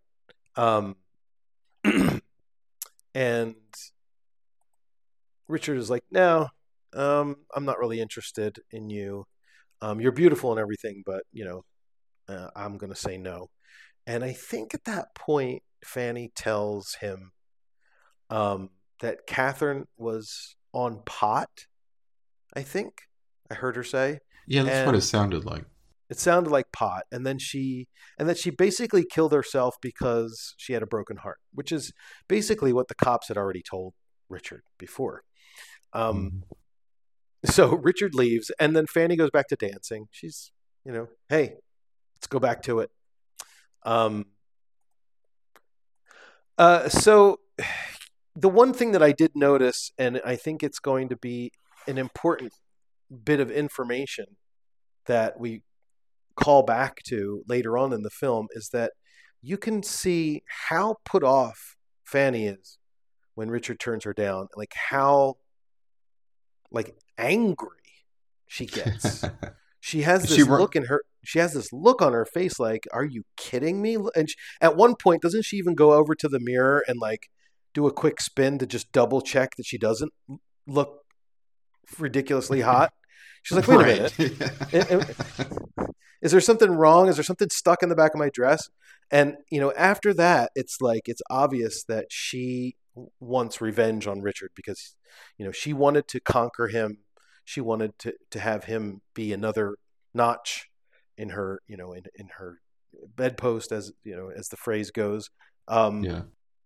But meanwhile, because he turned her down, she she can't believe it. And so now her attention turns to getting revenge instead of getting him. We don't really know that yet, but that's the look that you get from Fanny in that scene. And it's kind of the motivation behind some of the actions that she takes later on in the film. So, but anyway, the next scene is Helen, and she's asleep in her flat, and she's woken up by some sort of noise. She goes out to open the door, and she gets chloroformed by an unseen figure with black gloves, who then goes and looks through all the stuff in her room. And I think we noticed that the folder of notes that she got from Professor Stone's house is the object of interest for this unknown intruder, and he or she takes the folder with him and goes through the window. So we're not, I guess at this point, we're not really sure what to make of this, because we don't know who the murderer is, if there is a murderer. But it's another kind of interesting piece to the whodunit. Like, there's still, it's one thing when you have a film and some sort of event happens that results in somebody dying, and then they spend the whole rest of the film trying to figure out who did it. But it's another thing if something is still going on. Like, besides the fact that they're trying to figure out what happened in the past, there's something that's still active. And when you get to, obviously the later early 70s Jolly, it's that this is a serial killer, and this person is, he committed some sort of a murder that gets the attention of our characters, but he or she is still committing the crimes, and they're still happening. In this movie, that's not exactly the same, as we'll find out in the end, but there are people that are still involved in this mystery that are either trying to cover it up or trying to place blame where, or redirect suspicion in different places, and that sort of thing. Mm-hmm. But at any rate, let's see. Richard and Helen visit Albert, and this is the first time I think they mention this thing about the trumpets of the apocalypse. And then they mention that Harry, the guy who DJs at the Mouse Hole, is a student of Professor Stone. So they go to visit Harry. And Harry, when they go to find him, he's not wearing the wig anymore. He has a completely different look because he absolutely detests working at the Mouse Hole. He hates the music. He hates the people. But unlike Professor Stone, who can spend all the time in the world just driving himself insane with competition or compositions, he has to make a living. So that's why he's, working at the Mouse Hole. He doesn't like it at all. And I think, what do I have here? He also denies any knowledge of knowing Catherine at this point, even though we know that he's lying, because we know from the beginning scenes that he did know who Catherine was. Yeah. Let's see. The next scene, we have Boris and Fanny in the same basic space that Fanny and Richard were in before. They have some sort of fight about Richard. But it's clear at this point that Fanny wants Boris to hurt Richard or do something bad to Richard because she was rejected, and her pride has been shattered. And she throws it in Boris's face too. Right. She's kind of like, "Oh, guess who was just here? That guy that just kicked your ass."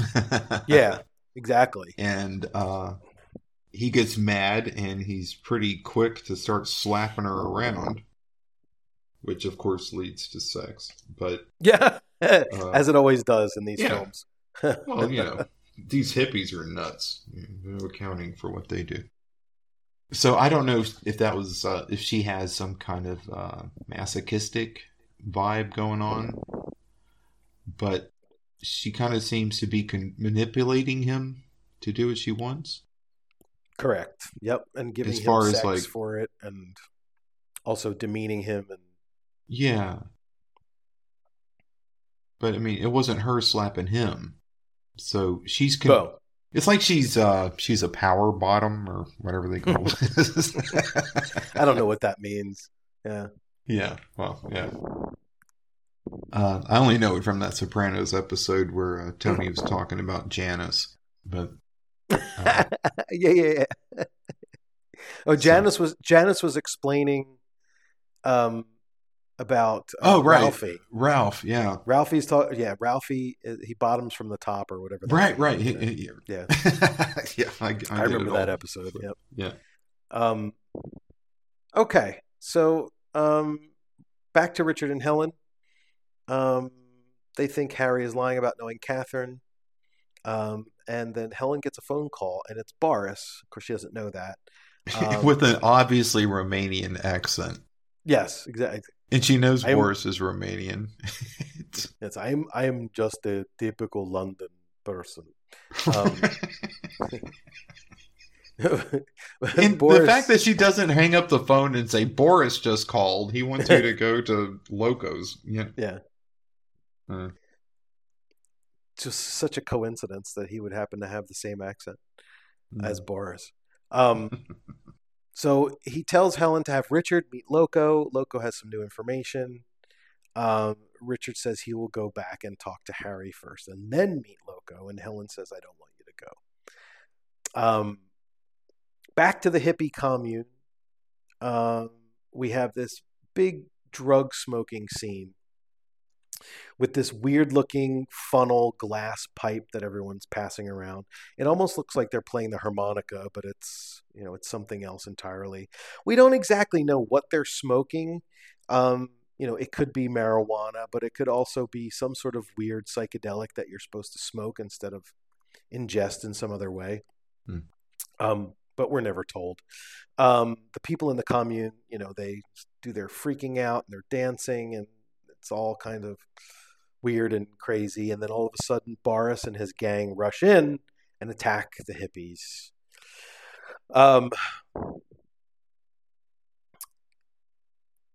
So we'll get back to that in a second. But before that happens, we go back to the mouse hole again. And Fanny is still there, and she's doing her dancing again with her snapping her fingers. And Richard comes in, and he's looking for Harry. He runs over to the bartender, but the bartender doesn't know anything, and the waiter doesn't know anything because he's new. And that whole scene just seems like, I don't know, just a time killer, except for the fact that Fanny tries to kind of grab Richard on the way out, but Richard is still just not interested at all. And Fanny is absolutely pissed at this point that she can't convert this man over. And at the end, Richard brushes by the cops. Inspector Glasses, I think you referred to him as. Yeah. And basically the cops are saying, hey, we felt that there was more information that needed to be followed up on, and you can do your own thing, but, when things get dangerous, you need to mind your own business and let the police take care of it, which, of course, Richard is not going to take that advice. So Richard goes walking through the streets. He goes to meet Loco, but we know it's a trap, and Boris is there. And Loco, who's been beaten up pretty bad, admits to Richard that Boris is not the killer. But Boris says, I know who the killer is, and I want to tell you. And Richard says, okay, tell me. And then Boris says, 200 quid. And Richard says, okay. And then Boris says, but not right now. I'll tell you tomorrow. And this isn't necessarily the same kind of trope that I brought up before on the Giallo score, but it's sort of the same. Like, we have this situation where somebody, whether we know it or not to be true, somebody has said, I'm going to tell you who the killer is, but not right now. And in between the time that this person is going to tell you who the killer is and you find out, they get murdered. this happens all the time in giallo films, but this one I noticed that I think at this point that Boris was bluffing. I don't think he really knew. I know there's a scene where Boris runs into Harry and they talk about, and Boris is like, "Tell me what you know," but I don't think this has happened yet. So, I guess maybe Boris knows something about the relationship between Harry and Catherine, but I don't know that he knows very much. So I think that he's just kind of trying to get some money out of Richard, and that's it. So yeah, that might be just opportunistic, trying to bleed the square for 200 quid. Well, and like I said, he might have some inclination that Harry has something to do with it, and he knows that between now and tomorrow, he's going to go over to Harry's and kind of strong arm him into giving him some information that he can now give to Richard for the 200 quid when they meet up again. But I don't know. Right, because if Boris knows Harry, he knows that Harry has a connection with Stone, probably. Right. And he knows that Catherine had a connection with Harry and that tangential relationship that I mentioned earlier. Boris probably sees it and thinks he can exploit it. So, why not? Plus, this is a guy that just kicked your ass, right? Why not take him for 200? Might take some money out. Yeah, exactly. Yeah. So, Albert calls Richard and says that there was a break-in, similar to Helen's. Richard thinks that Richard already thinks that Harry has something to do with what's going on, but Helen doesn't agree. Helen is like, no, Harry's just this nice, eccentric artiste type person. But I'm not recalling the details. I know there was a point where Richard goes to see Albert, and Albert shows him that there's a crack in the window. But was that later on? Did that happen yet? No, that comes right after Boris meets Richard at Loco's place. Okay, gotcha. And Loco's laying on the ground all beat up and bloody, and then we cut to Richard shaving in his little hotel room. Alberto calls him. He goes over there and he shows him the hole in the window. Oh, okay, yes. And doesn't Mrs. Stone say something about the fact that she thought it was a woman? Yeah. That broke in. Mm-hmm. And so now they're trying to say, maybe there's not a connection because Helen's intruder, and she says a terrible woman's face. Right.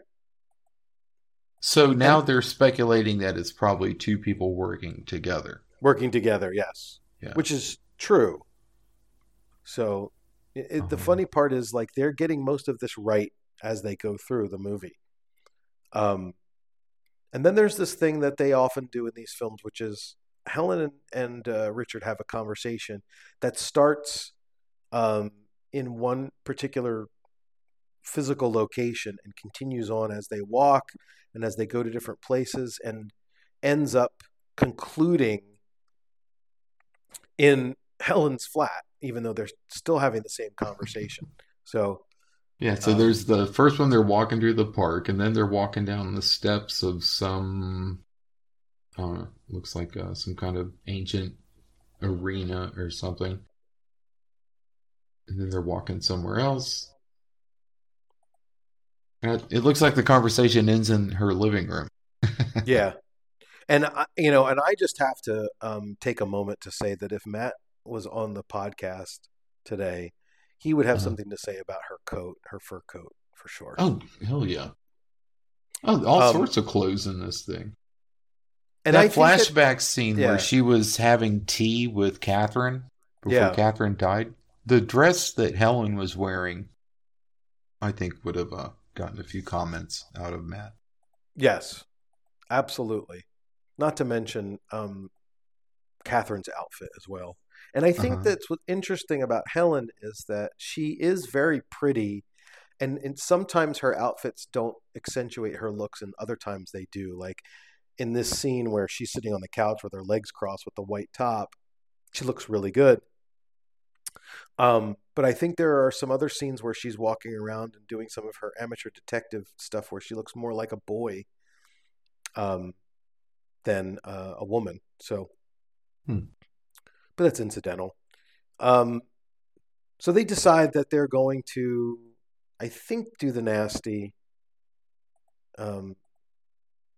At this point, they get on the couch and Richard puts his cigarette away, and they move the camera away from what's going on. So who knows what actually happened on the couch there, but you could presume the worst or the best. It zooms into the smoldering passion happening in the ashtray. Yes. Instead of on the couch. Metaphor. Yeah. So Harry comes home back to his apartment, and lo and behold, Boris is there waiting for him. And he accuses Harry of killing Catherine. He finds a photo of Catherine that Harry has in his flat. And Harry says, look, I'm going to tell you what really happened. And we don't necessarily hear what happened. We just know that that's what Harry said he's going to tell Boris. Next scene, Richard comes to his flat. I think this is the first time we've seen where Richard actually lives. And he stops and talks to the doorman. And this is an interesting scene that seems like it's a throwaway, but it isn't, or at least I don't think it is, because they have this camaraderie where I think they share some military experience or some sort of, active serviceman experience with each other. They talk about sailing or something like that. And so like that particular relationship and conversation seems like a throwaway, but I think it was used to the advantage of Richard later on when he's trying to escape from the cops. The desk clerk says something like how he wishes he could just walk away from everything and sail off in a boat and see the world. And basically he envies Richard's career. Right. So I think that's a little bonding moment. And Yes. I wondered, too, in a place like that, how many people actually bother to stop and have a casual, brief conversation with the desk clerk? He probably gets ignored 90% of the time he's sitting there and people are coming in and out. Yep, probably so. That's for sure. Yeah. So let's see. There was a note left for Richard telling Boris where they should meet, and something like 18th and something or other. Richard goes there, and we see the hurdy-gurdy man again, and the organ music is playing. And it sounds the same as the organ music that we've heard before. Mm-hmm. But if it's supposed to be coming from the hurdy-gurdy, I think it would sound a little different, but whatever. Richard goes up to the third floor. He stops to ask the woman who's running the hotel or the apartment place, where is Boris? Boris the Romanian. That's his last name, the Romanian. The Romanian. So he goes up to the third. There's only one in London. There's only one. There's only one Boris from Romania, and that's kind of redundant too, because where else would Boris be from? Sure. So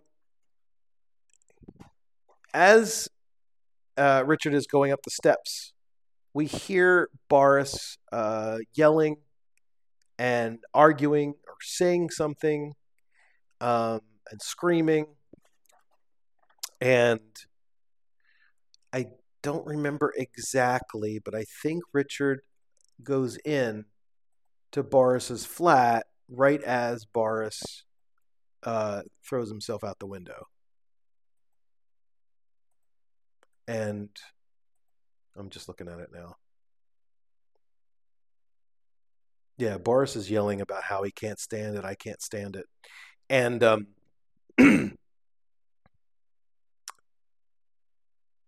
Okay, so yeah, so before Richard actually slams through the door, Boris jumps through the window.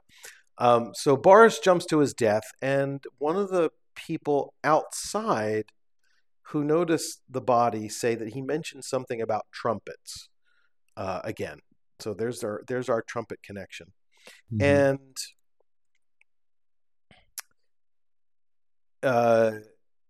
Richard runs back down to see what had happened to Boris, and the hurdy-gurdy man is still there. And the people who see Richard say, that's the guy who pushed him out the window. So all of a sudden he has to run away because he doesn't want to get arrested by the cops. And I like when she fingers him, that one dude just runs up to him and swings at him. Yeah. Like, oh, you say he did it? Wham! And it's not like they just try to encircle him, and they immediately go to punch him in the face. Yeah, right. Pretty And rough. I think later on when he's giving his testimony, he talks about how the guy has a good punch. Right. Yeah. Yeah. So Richard runs home and back to his flat, and the cops come there. They, obviously, where else would you go to find Richard? If he's on the lam, he shouldn't really go back to his place, but he goes there anyway. And again, the reason why we know something about the doorman being friends with Richard is that it's now used as a way for the doorman to call him up and say, "Hey, the two police inspectors are on your way up to your flat." So, the doorman tips him off, and so Richard is able to escape and go to Helen's place. And they talk about the fact that Boris jumped out of the window and killed himself, and that they start talking about how music was playing in all three of these scenarios, and they start talking about the trumpets again. So the next scene, Helen decides that she's going to go to the Academy of Music to talk to her other music professor, and she asks him about the trumpets of the apocalypse, and he says something like, "No, it doesn't mean anything to me, except that it's the name of an 18th century symphony written for strings," which is very odd because there's no trumpets in the composition. Yeah, he seems to know a lot about it. For something that he didn't know about. So, yeah. After he tells her all this stuff, she's like, "Well, can you tell me something about it?" It's like, damn, girl, something else? Don't you have enough? Yeah. And ironically, the only actual copy of this composition resides with Professor Stone. Dun, dun, dun. And I don't know why this professor would know that, but he does. He knows everything about it. He wrote the Wicked page on Trumpets of the Apocalypse. And he says something about that the composer was from the court of Saxony and died in a madhouse or something like that. So they're kind of setting the stage here for the insanity that ensues when you're affiliated with this composition. I'm surprised he didn't tell her that the B-side was Hot Loves of an Underage Girl. Right. Oh, man. So back at Helen's flat, the hurdy-gurdy man is there. He's standing outside. Mm-hmm. Now, this is where Richard is hiding out. Richard opens the blinds and sees the hurdy-gurdy man playing his music. But the cops show up. And the cops are not there because they necessarily think Richard is there. The cops are there because they know that Richard and Helen know each other, and they're going there to question Helen. So, right. So they're going there to ask her. It's not like, oh shit, we just saw him, or somebody spotted him. He's a murder suspect. Let's go catch him. They come around that corner with their sirens blaring and the horn honking and all that. They pull up, and when she shows up, they're like, "Oh, we'd like to ask you a couple questions." Super casual. And do they just like to drive around with their sirens going all the time? Right. Well, that was the impression that I got, was that they obviously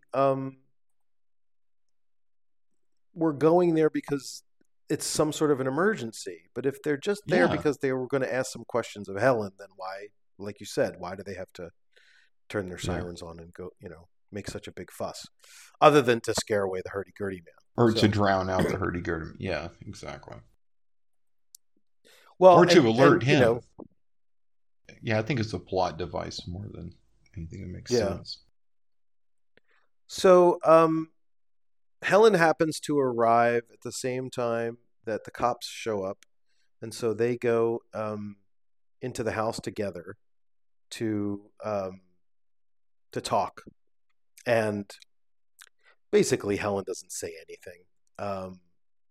She denies pretty much everything that's going on.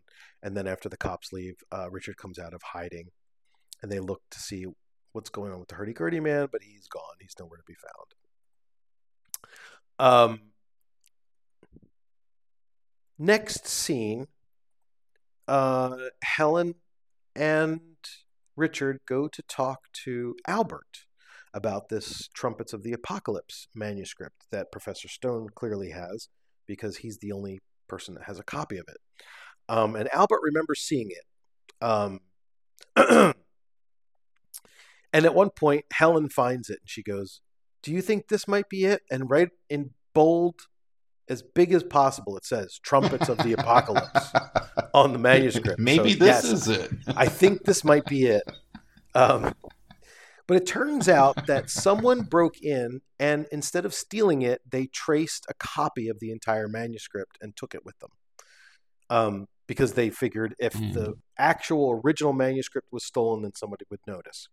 So Helen sits down and decides to play it. They won't notice the hole in the window. But No, right. Of course not. So Helen decides she's going to sit down and play it because, I mean, for goodness sake, she's, she hasn't done shit in this whole movie, and she's a piano prodigy, and she should really be doing something to help. So she sits and starts playing, and it's the same kind of composition that we heard before, and she's playing it on what appears to be an organ. It doesn't sound like a piano. It sounds like an organ.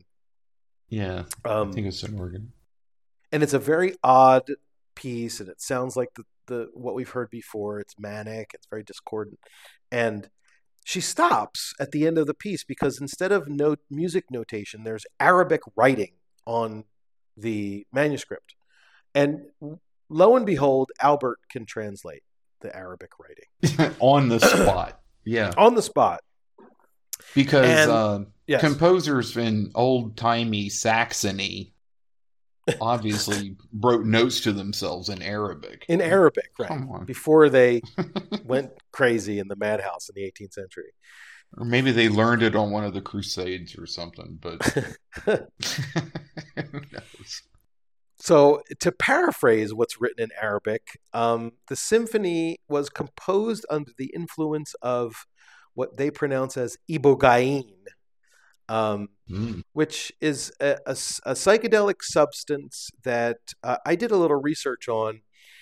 It's still used today. It's now referred to as ibogaine or ibogaine. But ibogaine is that sounds much nicer to me. I would call it that instead.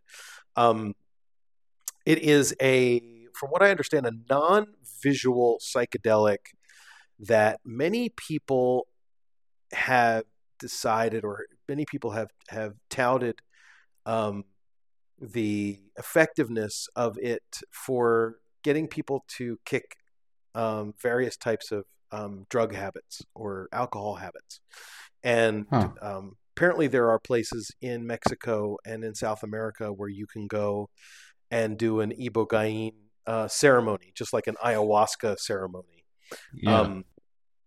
And it's supposedly very helpful for addiction. Just like they're finding out now that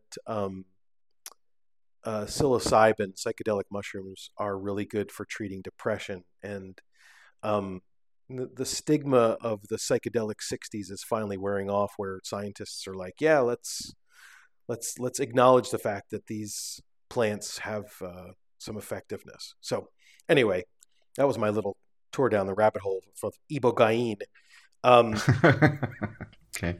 But what it basically said in the manuscript was, if you listen to this composition under the influence of the drug, you will experience the trumpets of the apocalypse.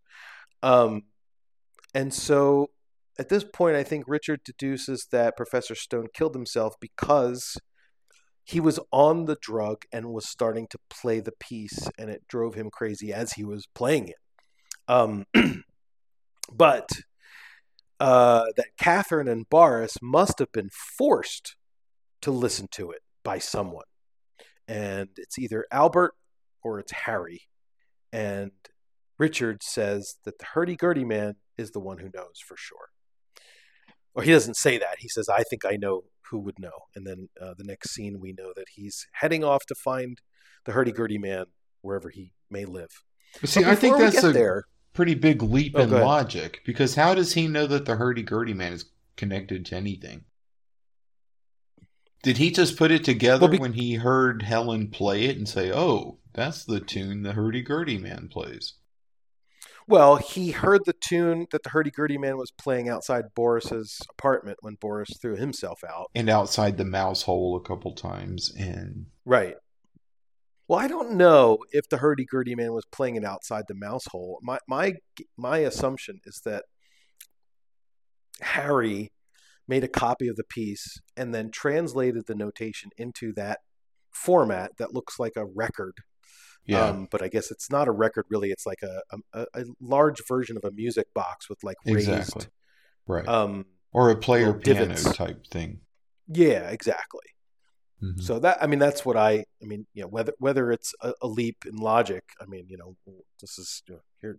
This is what we do on this show. We talk about leaps in logic.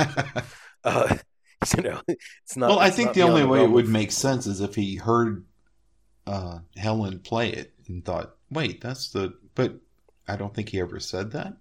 He's just all of a sudden, "Oh, the hurdy-gurdy man." And then the fact that they know exactly where to find this guy. Yeah. Well, doesn't somebody say... All right, so maybe I got this wrong, but the next scene, we're at the slot car races with the hippies. And right. Thor tells Fanny that Richard was asking about... Oh, right. I want to say Becker? Yeah, Richard went to outside the mouse hole looking for the hurdy-gurdy man. Instead finds the woman selling flowers or something. Right, there you go. Okay, so never mind. And she tells him where to find this guy, and his name is Becker, apparently. Yeah. So, let's see. So now that Boris is dead, it looks like Fanny is latched herself onto Loco now. But she still wants to get revenge on Richard, and I think that's what she's trying to do. She's trying to get Loco to go after Richard, because she's still pissed about Richard. Well, it seems like both sides have reconciled, because at that, what do they call it? Slot car racing? Yeah. She runs up to Loco, and the guy standing next to Loco was Boris's number 2 one of the thugs in his little gang. Mm-hmm. So now that Boris is out of the picture, both sides are chummy, hanging out, being friendly. I guess so. Boris was the divisive figure in the whole. Yeah, I guess so. Fucking Romanian. He was the bad Romanian apple. I'm a bad apple. Anyway, so I don't remember how this evolved, but Richard and Helen and Albert, they all go together to the junkyard to meet up with Becker, the hurdy-gurdy man. Right. But when they go into his flat, it appears that he's been killed. And the next thing that happens is that Albert disappears. And after Albert disappears and Helen and Richard walk out of Hurdy-Gurdy Man's flat, the hippies come out, and they chase Richard and Helen. And I think at one point, Helen goes and hides inside one of the cars, and Richard tries to fight everybody off, but eventually they overpower him. He's not going to be able to fight off 10 guys forever, throughout this movie. Yeah. Eventually they're going to catch up with him. And then Fanny comes out, and she starts watching, and she's got this very amused look on her face to see all of the chaos that she's created. And then the scene switches, and real quick we see Albert and Harry getting together. But they don't really discuss anything before we go back to the scene where the hippies are continuing to, basically continue to threaten and go after Helen and Richard. And it looks like, they've got the upper hand eventually, but finally the cops show up. I think it's like Inspector Glasses shows up, right? Is he in the group? The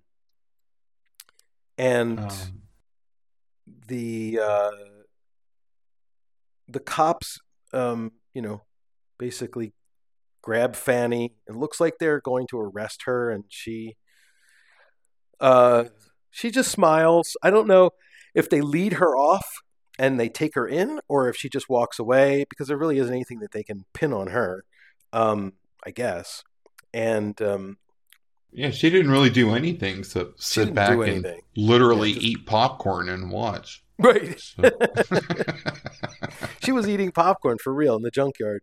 Yeah, I wonder if she brought that popcorn along, like, hey, there's going to be a fight.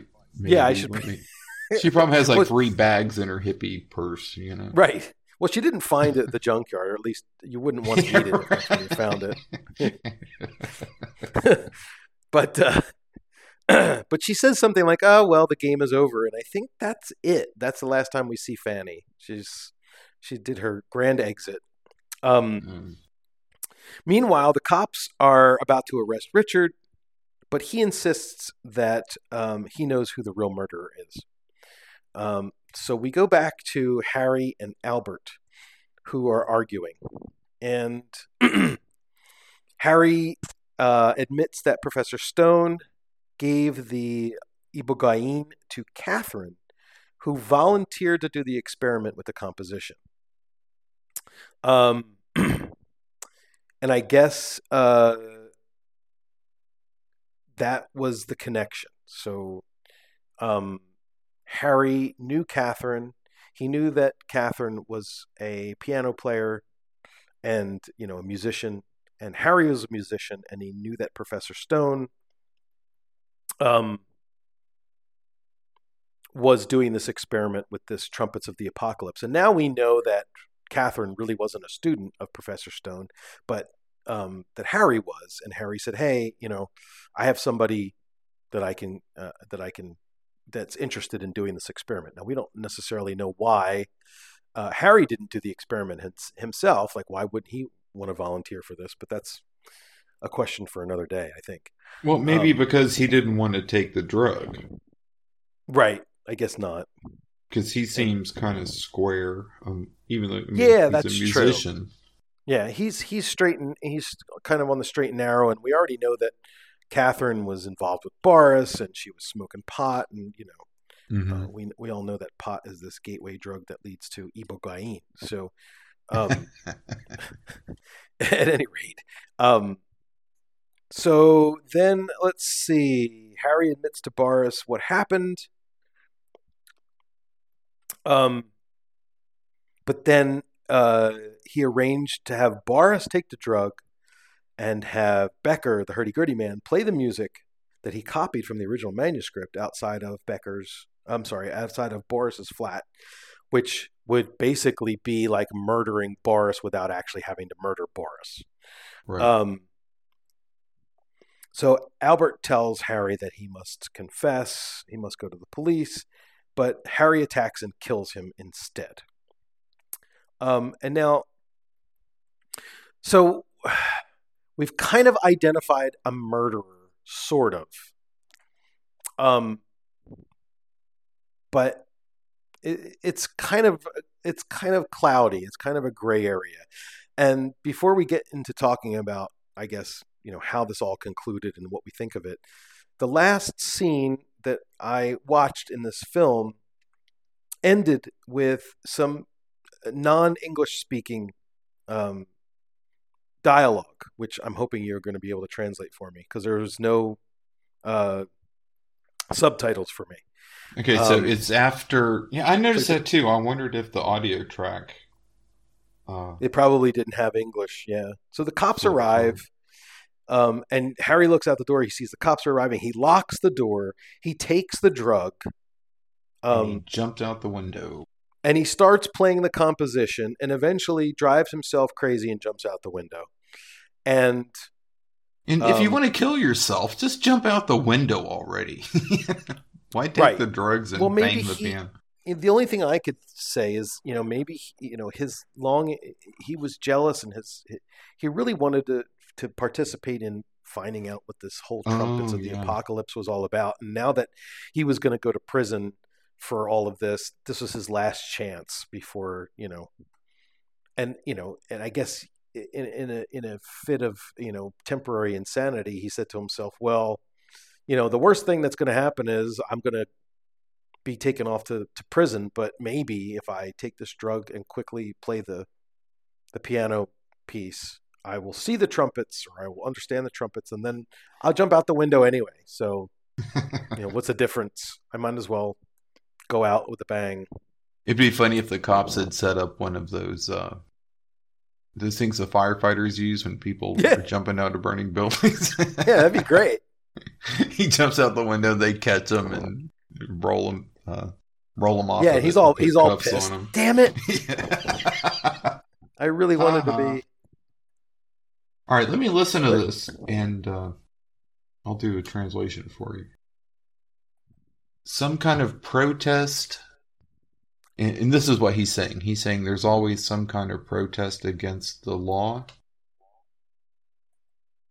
In the end, however, it's always the same. Well, that kind of doesn't make sense. Maybe that's why they didn't have an English version for that. Qualche protesta, some type of protest, per violare, to violate.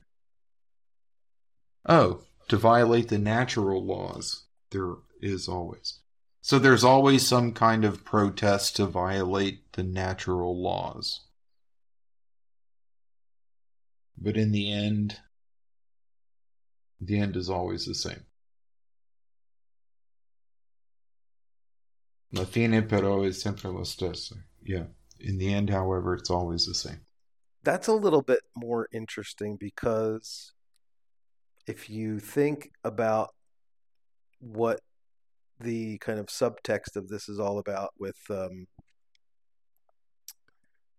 so there's always some sort of protest against the natural order of things, like, oh yeah, on the one hand, the natural order of things is the way that things have been done for the last couple thousand years, and now the hippies are kind of protesting against all of it.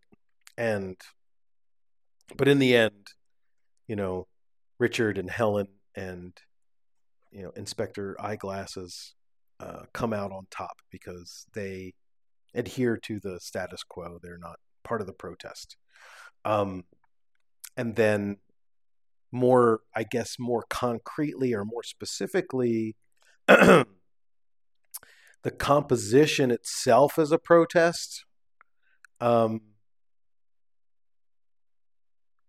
Maybe that's a little bit more maybe reaching too much, but that seems the way, that you have to, at least for me, knowing that that's what he said in reference to the fact that he's looking at the composition and puts it back. I think he's basically saying, hey, even back in the 18th century, people tried to protest the status quo by, writing this weird piece of music. But in the end, they all killed themselves because it drove them crazy. So, Well, I'm wondering how much Inspector Glasses knew about what was going on with the music and the drugs.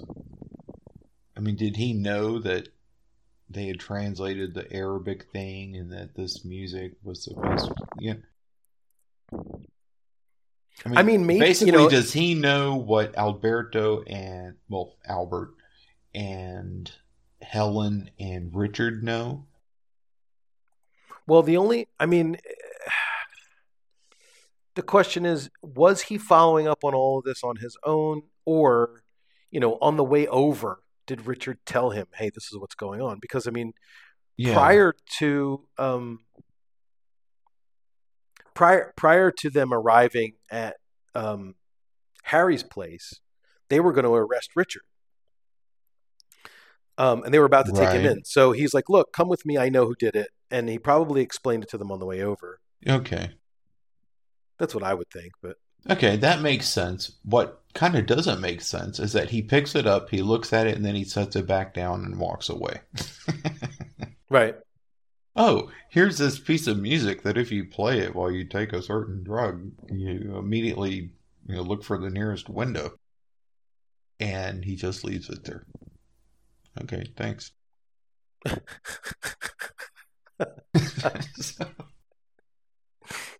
So that's typical of what we get from these films from the police, right? So yeah. And he didn't pick it up with latex gloves or drop it in a like a cellophane bag for evidence marking or anything. But I guess things were different then. So what you're saying, do you think the filmmakers are critiquing this new hippie culture and saying, oh, they're just trying to rebel against the laws of nature and it's going to end in tragedy? Well, I don't know if the filmmakers are saying that, or if the filmmakers are saying that the majority, that's the disposition of the majority of the ruling class. Mm-hmm. I don't know if the filmmakers themselves are anti-hippie. I mean, it's kind of hard to be anti-hippie if you're making movies and you're kind of the same age as the hippies, but I don't know. It may be that they aren't the same age, because we know some of these directors were making these films in the 40s and 50s, in their age of 40s and 50s. But at the same time, it's artistic. It's a little bit tongue in cheek. These movies are supposed to be kind of protests, kind of sort of in and of themselves too. So maybe the filmmakers are on the side of the hippies, but again, it's like, just like the commentary in Solange about, women and them being able to have free will over their own bodies and reproductive rights, or with Don't Torture a Duckling, it's the difference between the new age thinking versus the superstitious thinking and the church. Mm-hmm. And so it's hard to know if the filmmakers are on one particular side or another, or if they're just presenting the conflict in their film just to bring attention to it. Yeah.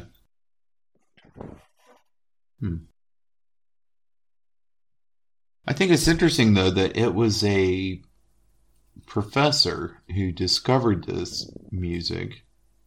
And I don't think they ever got into how exactly Professor Stone came into possession of the only copy of this music. Right. Absolutely. And I don't know. If he was the only one that owned it, had nobody else in all those centuries since the Saxon composer wrote it, nobody thought, oh, holy shit, that is Arabic. I wonder what it says. Or it's a very dangerous composition. We should, put it in a museum somewhere so it doesn't hurt anyone. There's only one copy of it. The other music professor doesn't know anything about it, but he'll tell you about 5 minutes worth of shit about it. And he knows where you can find the one and only copy of it. Right. The one and only copy is at this address. And Oh, by the way, there's some Arabic. I mean, to me, that would be the most interesting thing about it. Yeah. I went to the Hard Rock Cafe in Washington, D.C. when it first opened. And this was, I guess, like 89, 88.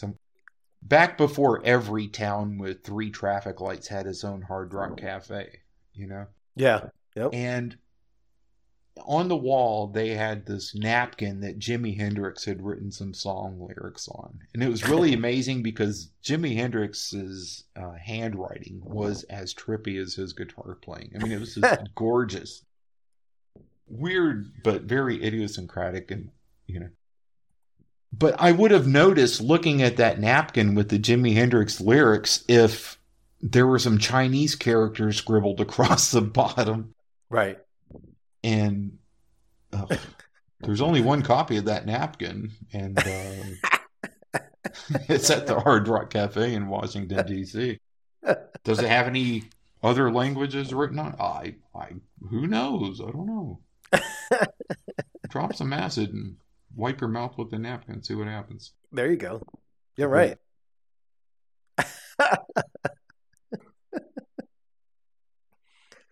Well, definitely far-fetched for sure.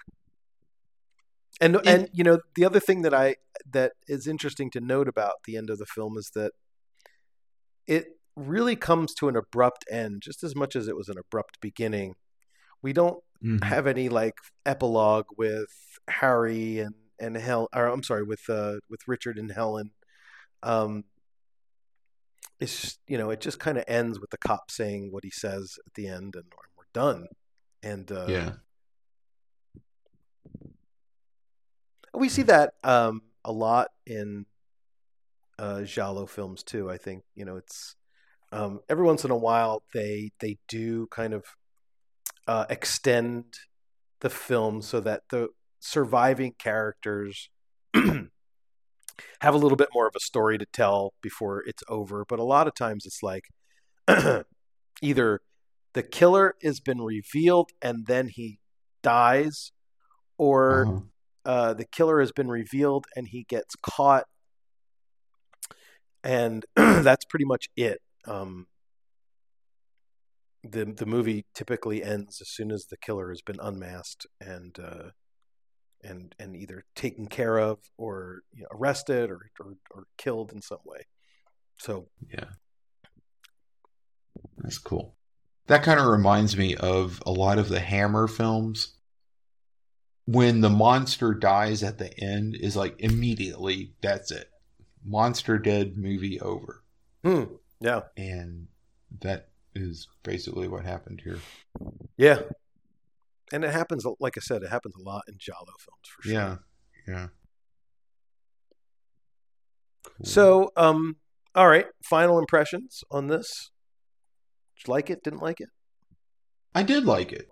I'm not a big fan of the 60s hippie groovy dance party type stuff that you see a lot in movies around this time.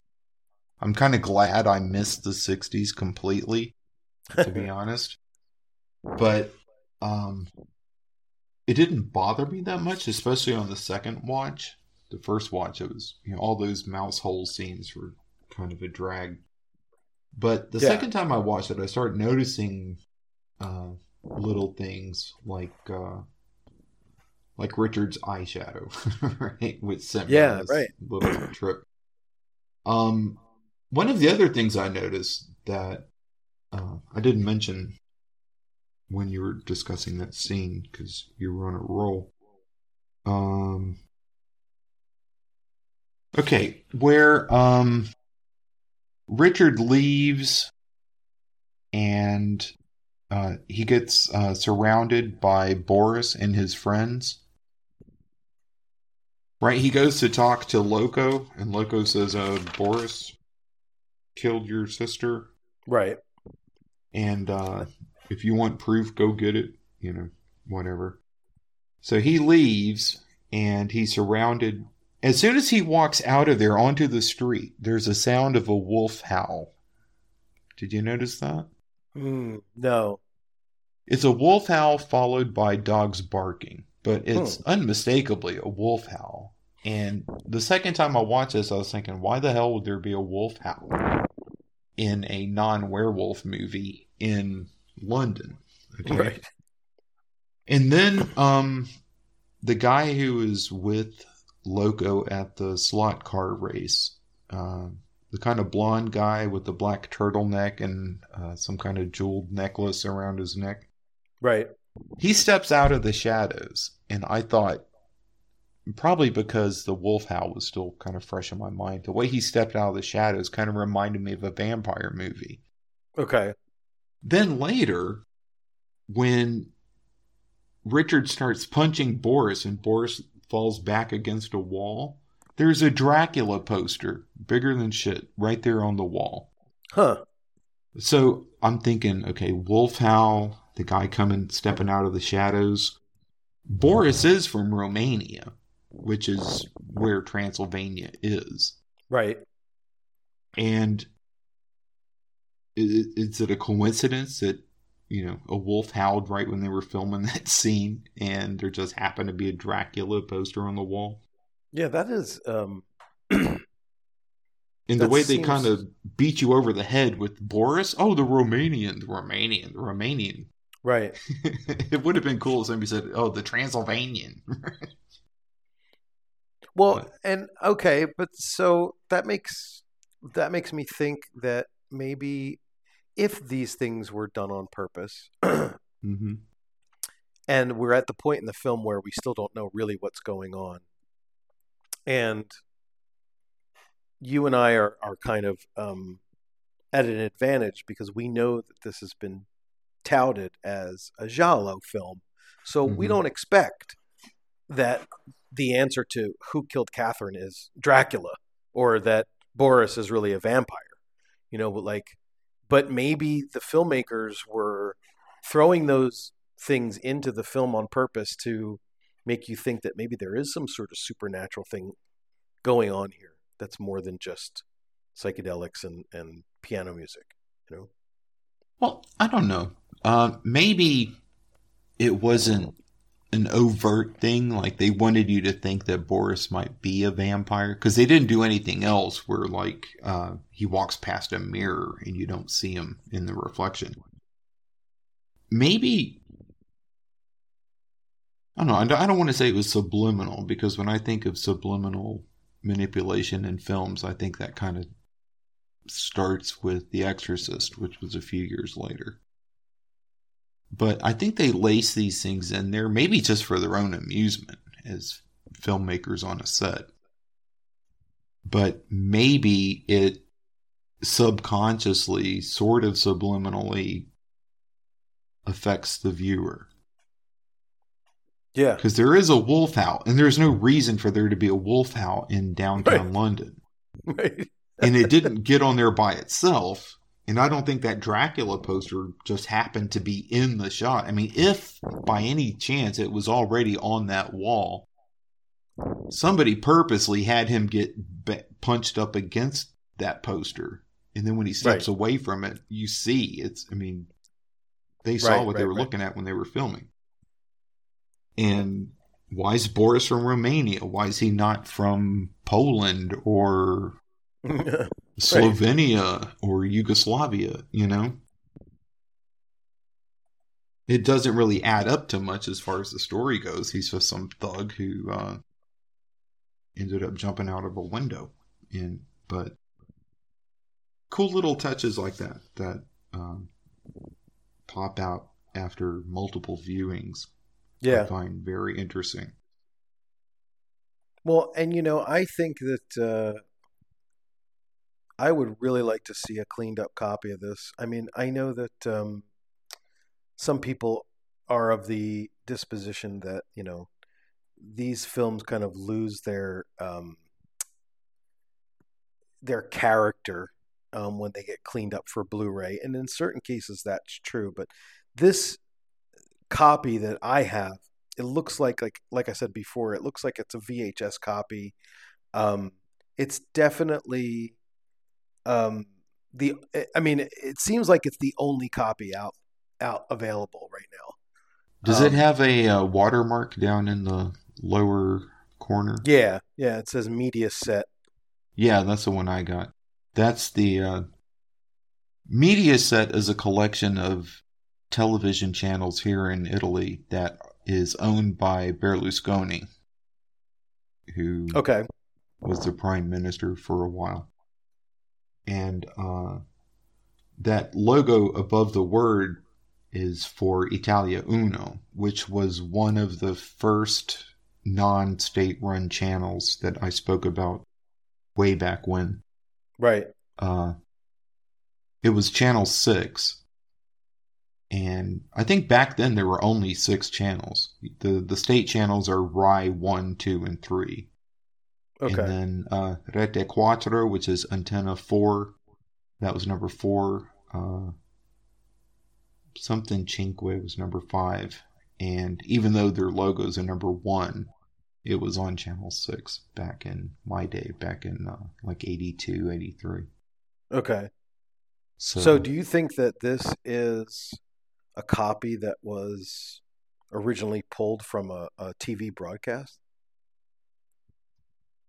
well, yeah, apparently, because Because I remember looking something up that said that there was a VHS release, but this could just be that somebody was able to circulate, when this film was broadcast on Italian television. But would it be broadcast in English? well, one thing I've noticed since we moved back over here in 2010, on the broadcast TV channels, you have the option to change the language a lot of times. Oh, okay. Like, I know Americans that come over here and all they watch is Italian TV there are entire channels that play nothing but American TV shows. And they'll turn on the TV and then they just press a button and it converts it, or it switches it to the English track. Right. Kind of like on a DVD or a Blu-ray.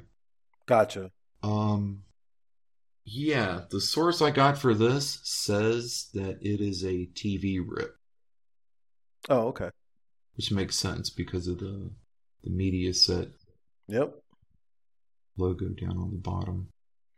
But that doesn't explain why the last couple sentences were in Italian still. Maybe the guy who ripped it from TV switched the language at the last second. Well, I got options for both on the version On your of it copy. Oh, okay. Yeah, the one I found on my computer one morning. I can change it from because by default when I open it up in VLC, it's in Italian. Oh, okay. And then I right click and change audio to audio track 2. And I was looking for subtitles because there are some websites around that you can find subtitles for all sorts of stuff. But I couldn't find subtitles anywhere.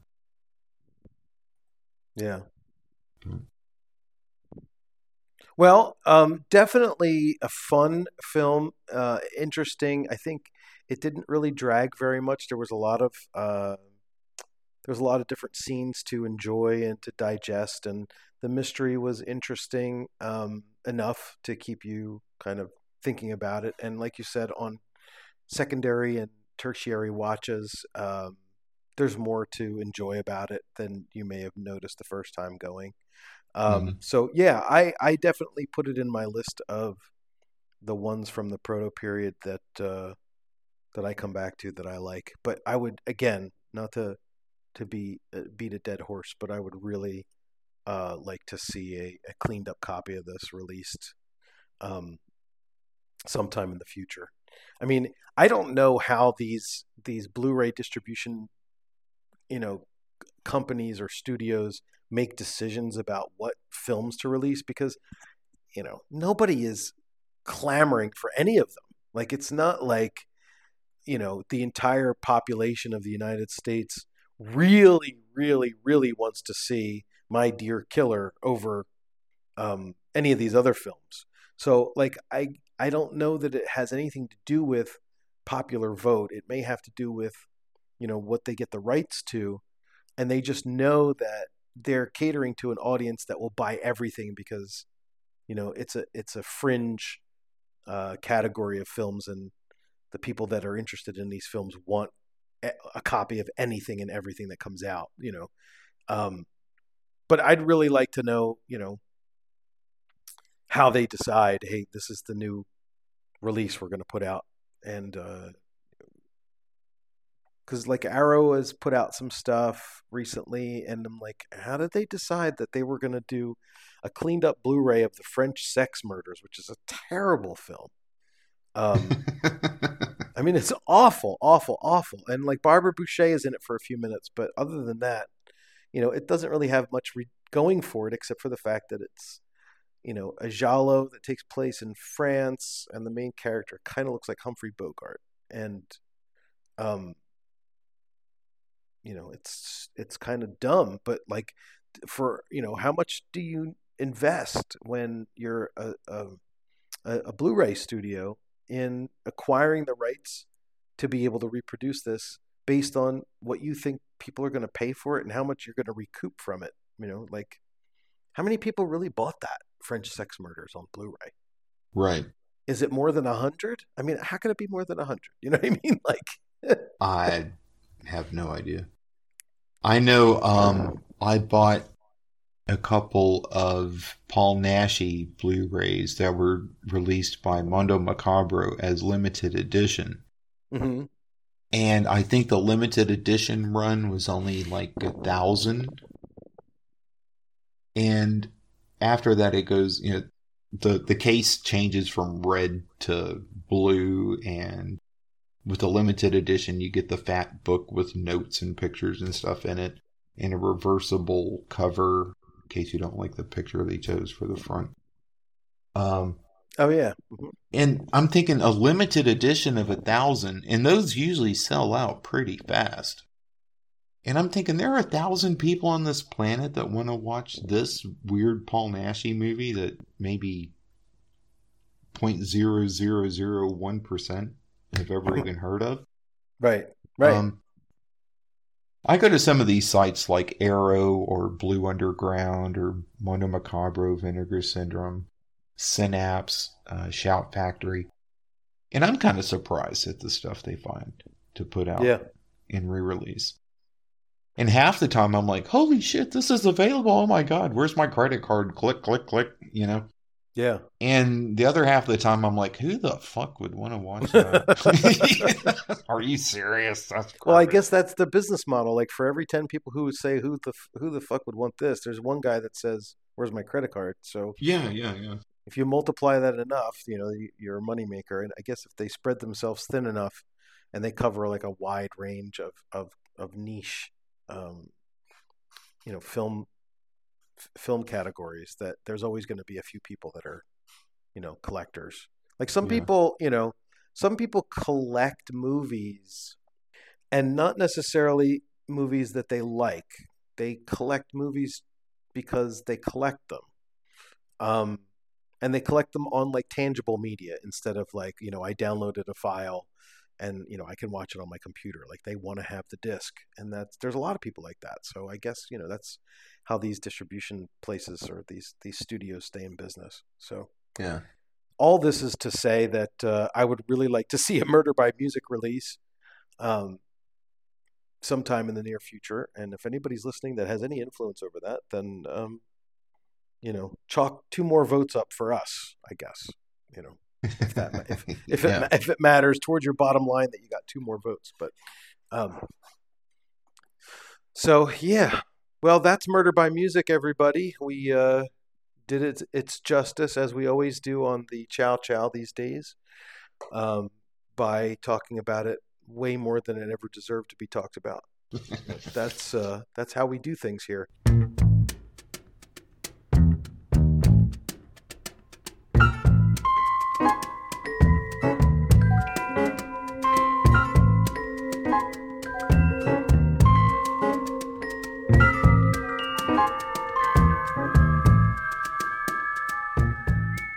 So, I don't really know what's up for next. I'm going to sit and think about it for a little while because our next show will be 2023. I know that, if we were to continue on with my original premise to cover as many Proto-Jolly as possible, there are definitely at least 3 or 4 left that are noteworthy enough to dedicate an episode to. But we are, ladies and gentlemen, starting to turn the corner and head towards the monumental episode number 100. Of course, if you need to do the math by counting the episodes between volumes 1 and 2 to know where we are. And off the top of my head, I can't do that. But I think, we will be maybe 10 or maybe 11 episodes away from episode 100, which I consider to be an important one. I would like to try to solicit Matt as well as Eric to sit in on that episode along with Al and myself, of course. And who knows what we will do. We may do a clip show like they do with the sitcoms. We'll introduce clips from various episodes throughout the 10 years that we did the podcast. That would be horrible. That would be so hard to put together. That would take so long. That would take a long time. Oh, man. But let's see. We had 71 episodes. Well, you had 71 episodes before the volume 2, right? I think it ended with Sweet Body of Deborah. Yep, that's right. And then I have... And then this is episode 17. And if you count the episode 0 that we did... The Resurrection episode. Where Matt and I didn't really talk about anything specific. We'll call it an episode. That was 18 plus 71 is 88. 89. So, we're getting there. We're getting close. So I know that we've talked about this a couple times, but I am holding off on watching or rewatching Bird with the Crystal Plumage because I really want to wait until we're doing, we do a rewatch for the podcast, and I've really exhausted all of the Proto-Jalo films. So, So everybody out there in Facebook land, everybody out there in podcast land, if you're listening to us, thanks for listening. And if you want to get in touch with us, we can be reached through the Jalo Chow Chow Volume 2 Facebook group. You can also email the podcast at jalochowchow@gmail.com. Don't forget to go to ihatemattwall.com and my website, thejaloscore.com. If you have suggestions for films for us to do, please drop us a line and let us know. And I guess that's it, Matt. We will try to get Matt in next year, hopefully, if his life changes a little bit and his schedule is conducive to him sitting in. That would be great. And Al, wishing you a happy new year and good holidays and all of that good stuff. And I guess that's it for us. Happy holidays to everybody, or Buone Feste, as they say over here. All right. So, love it. See you next year. All right. Well, until next time, everybody, which would be next year, ciao, ciao. Ciao, ciao.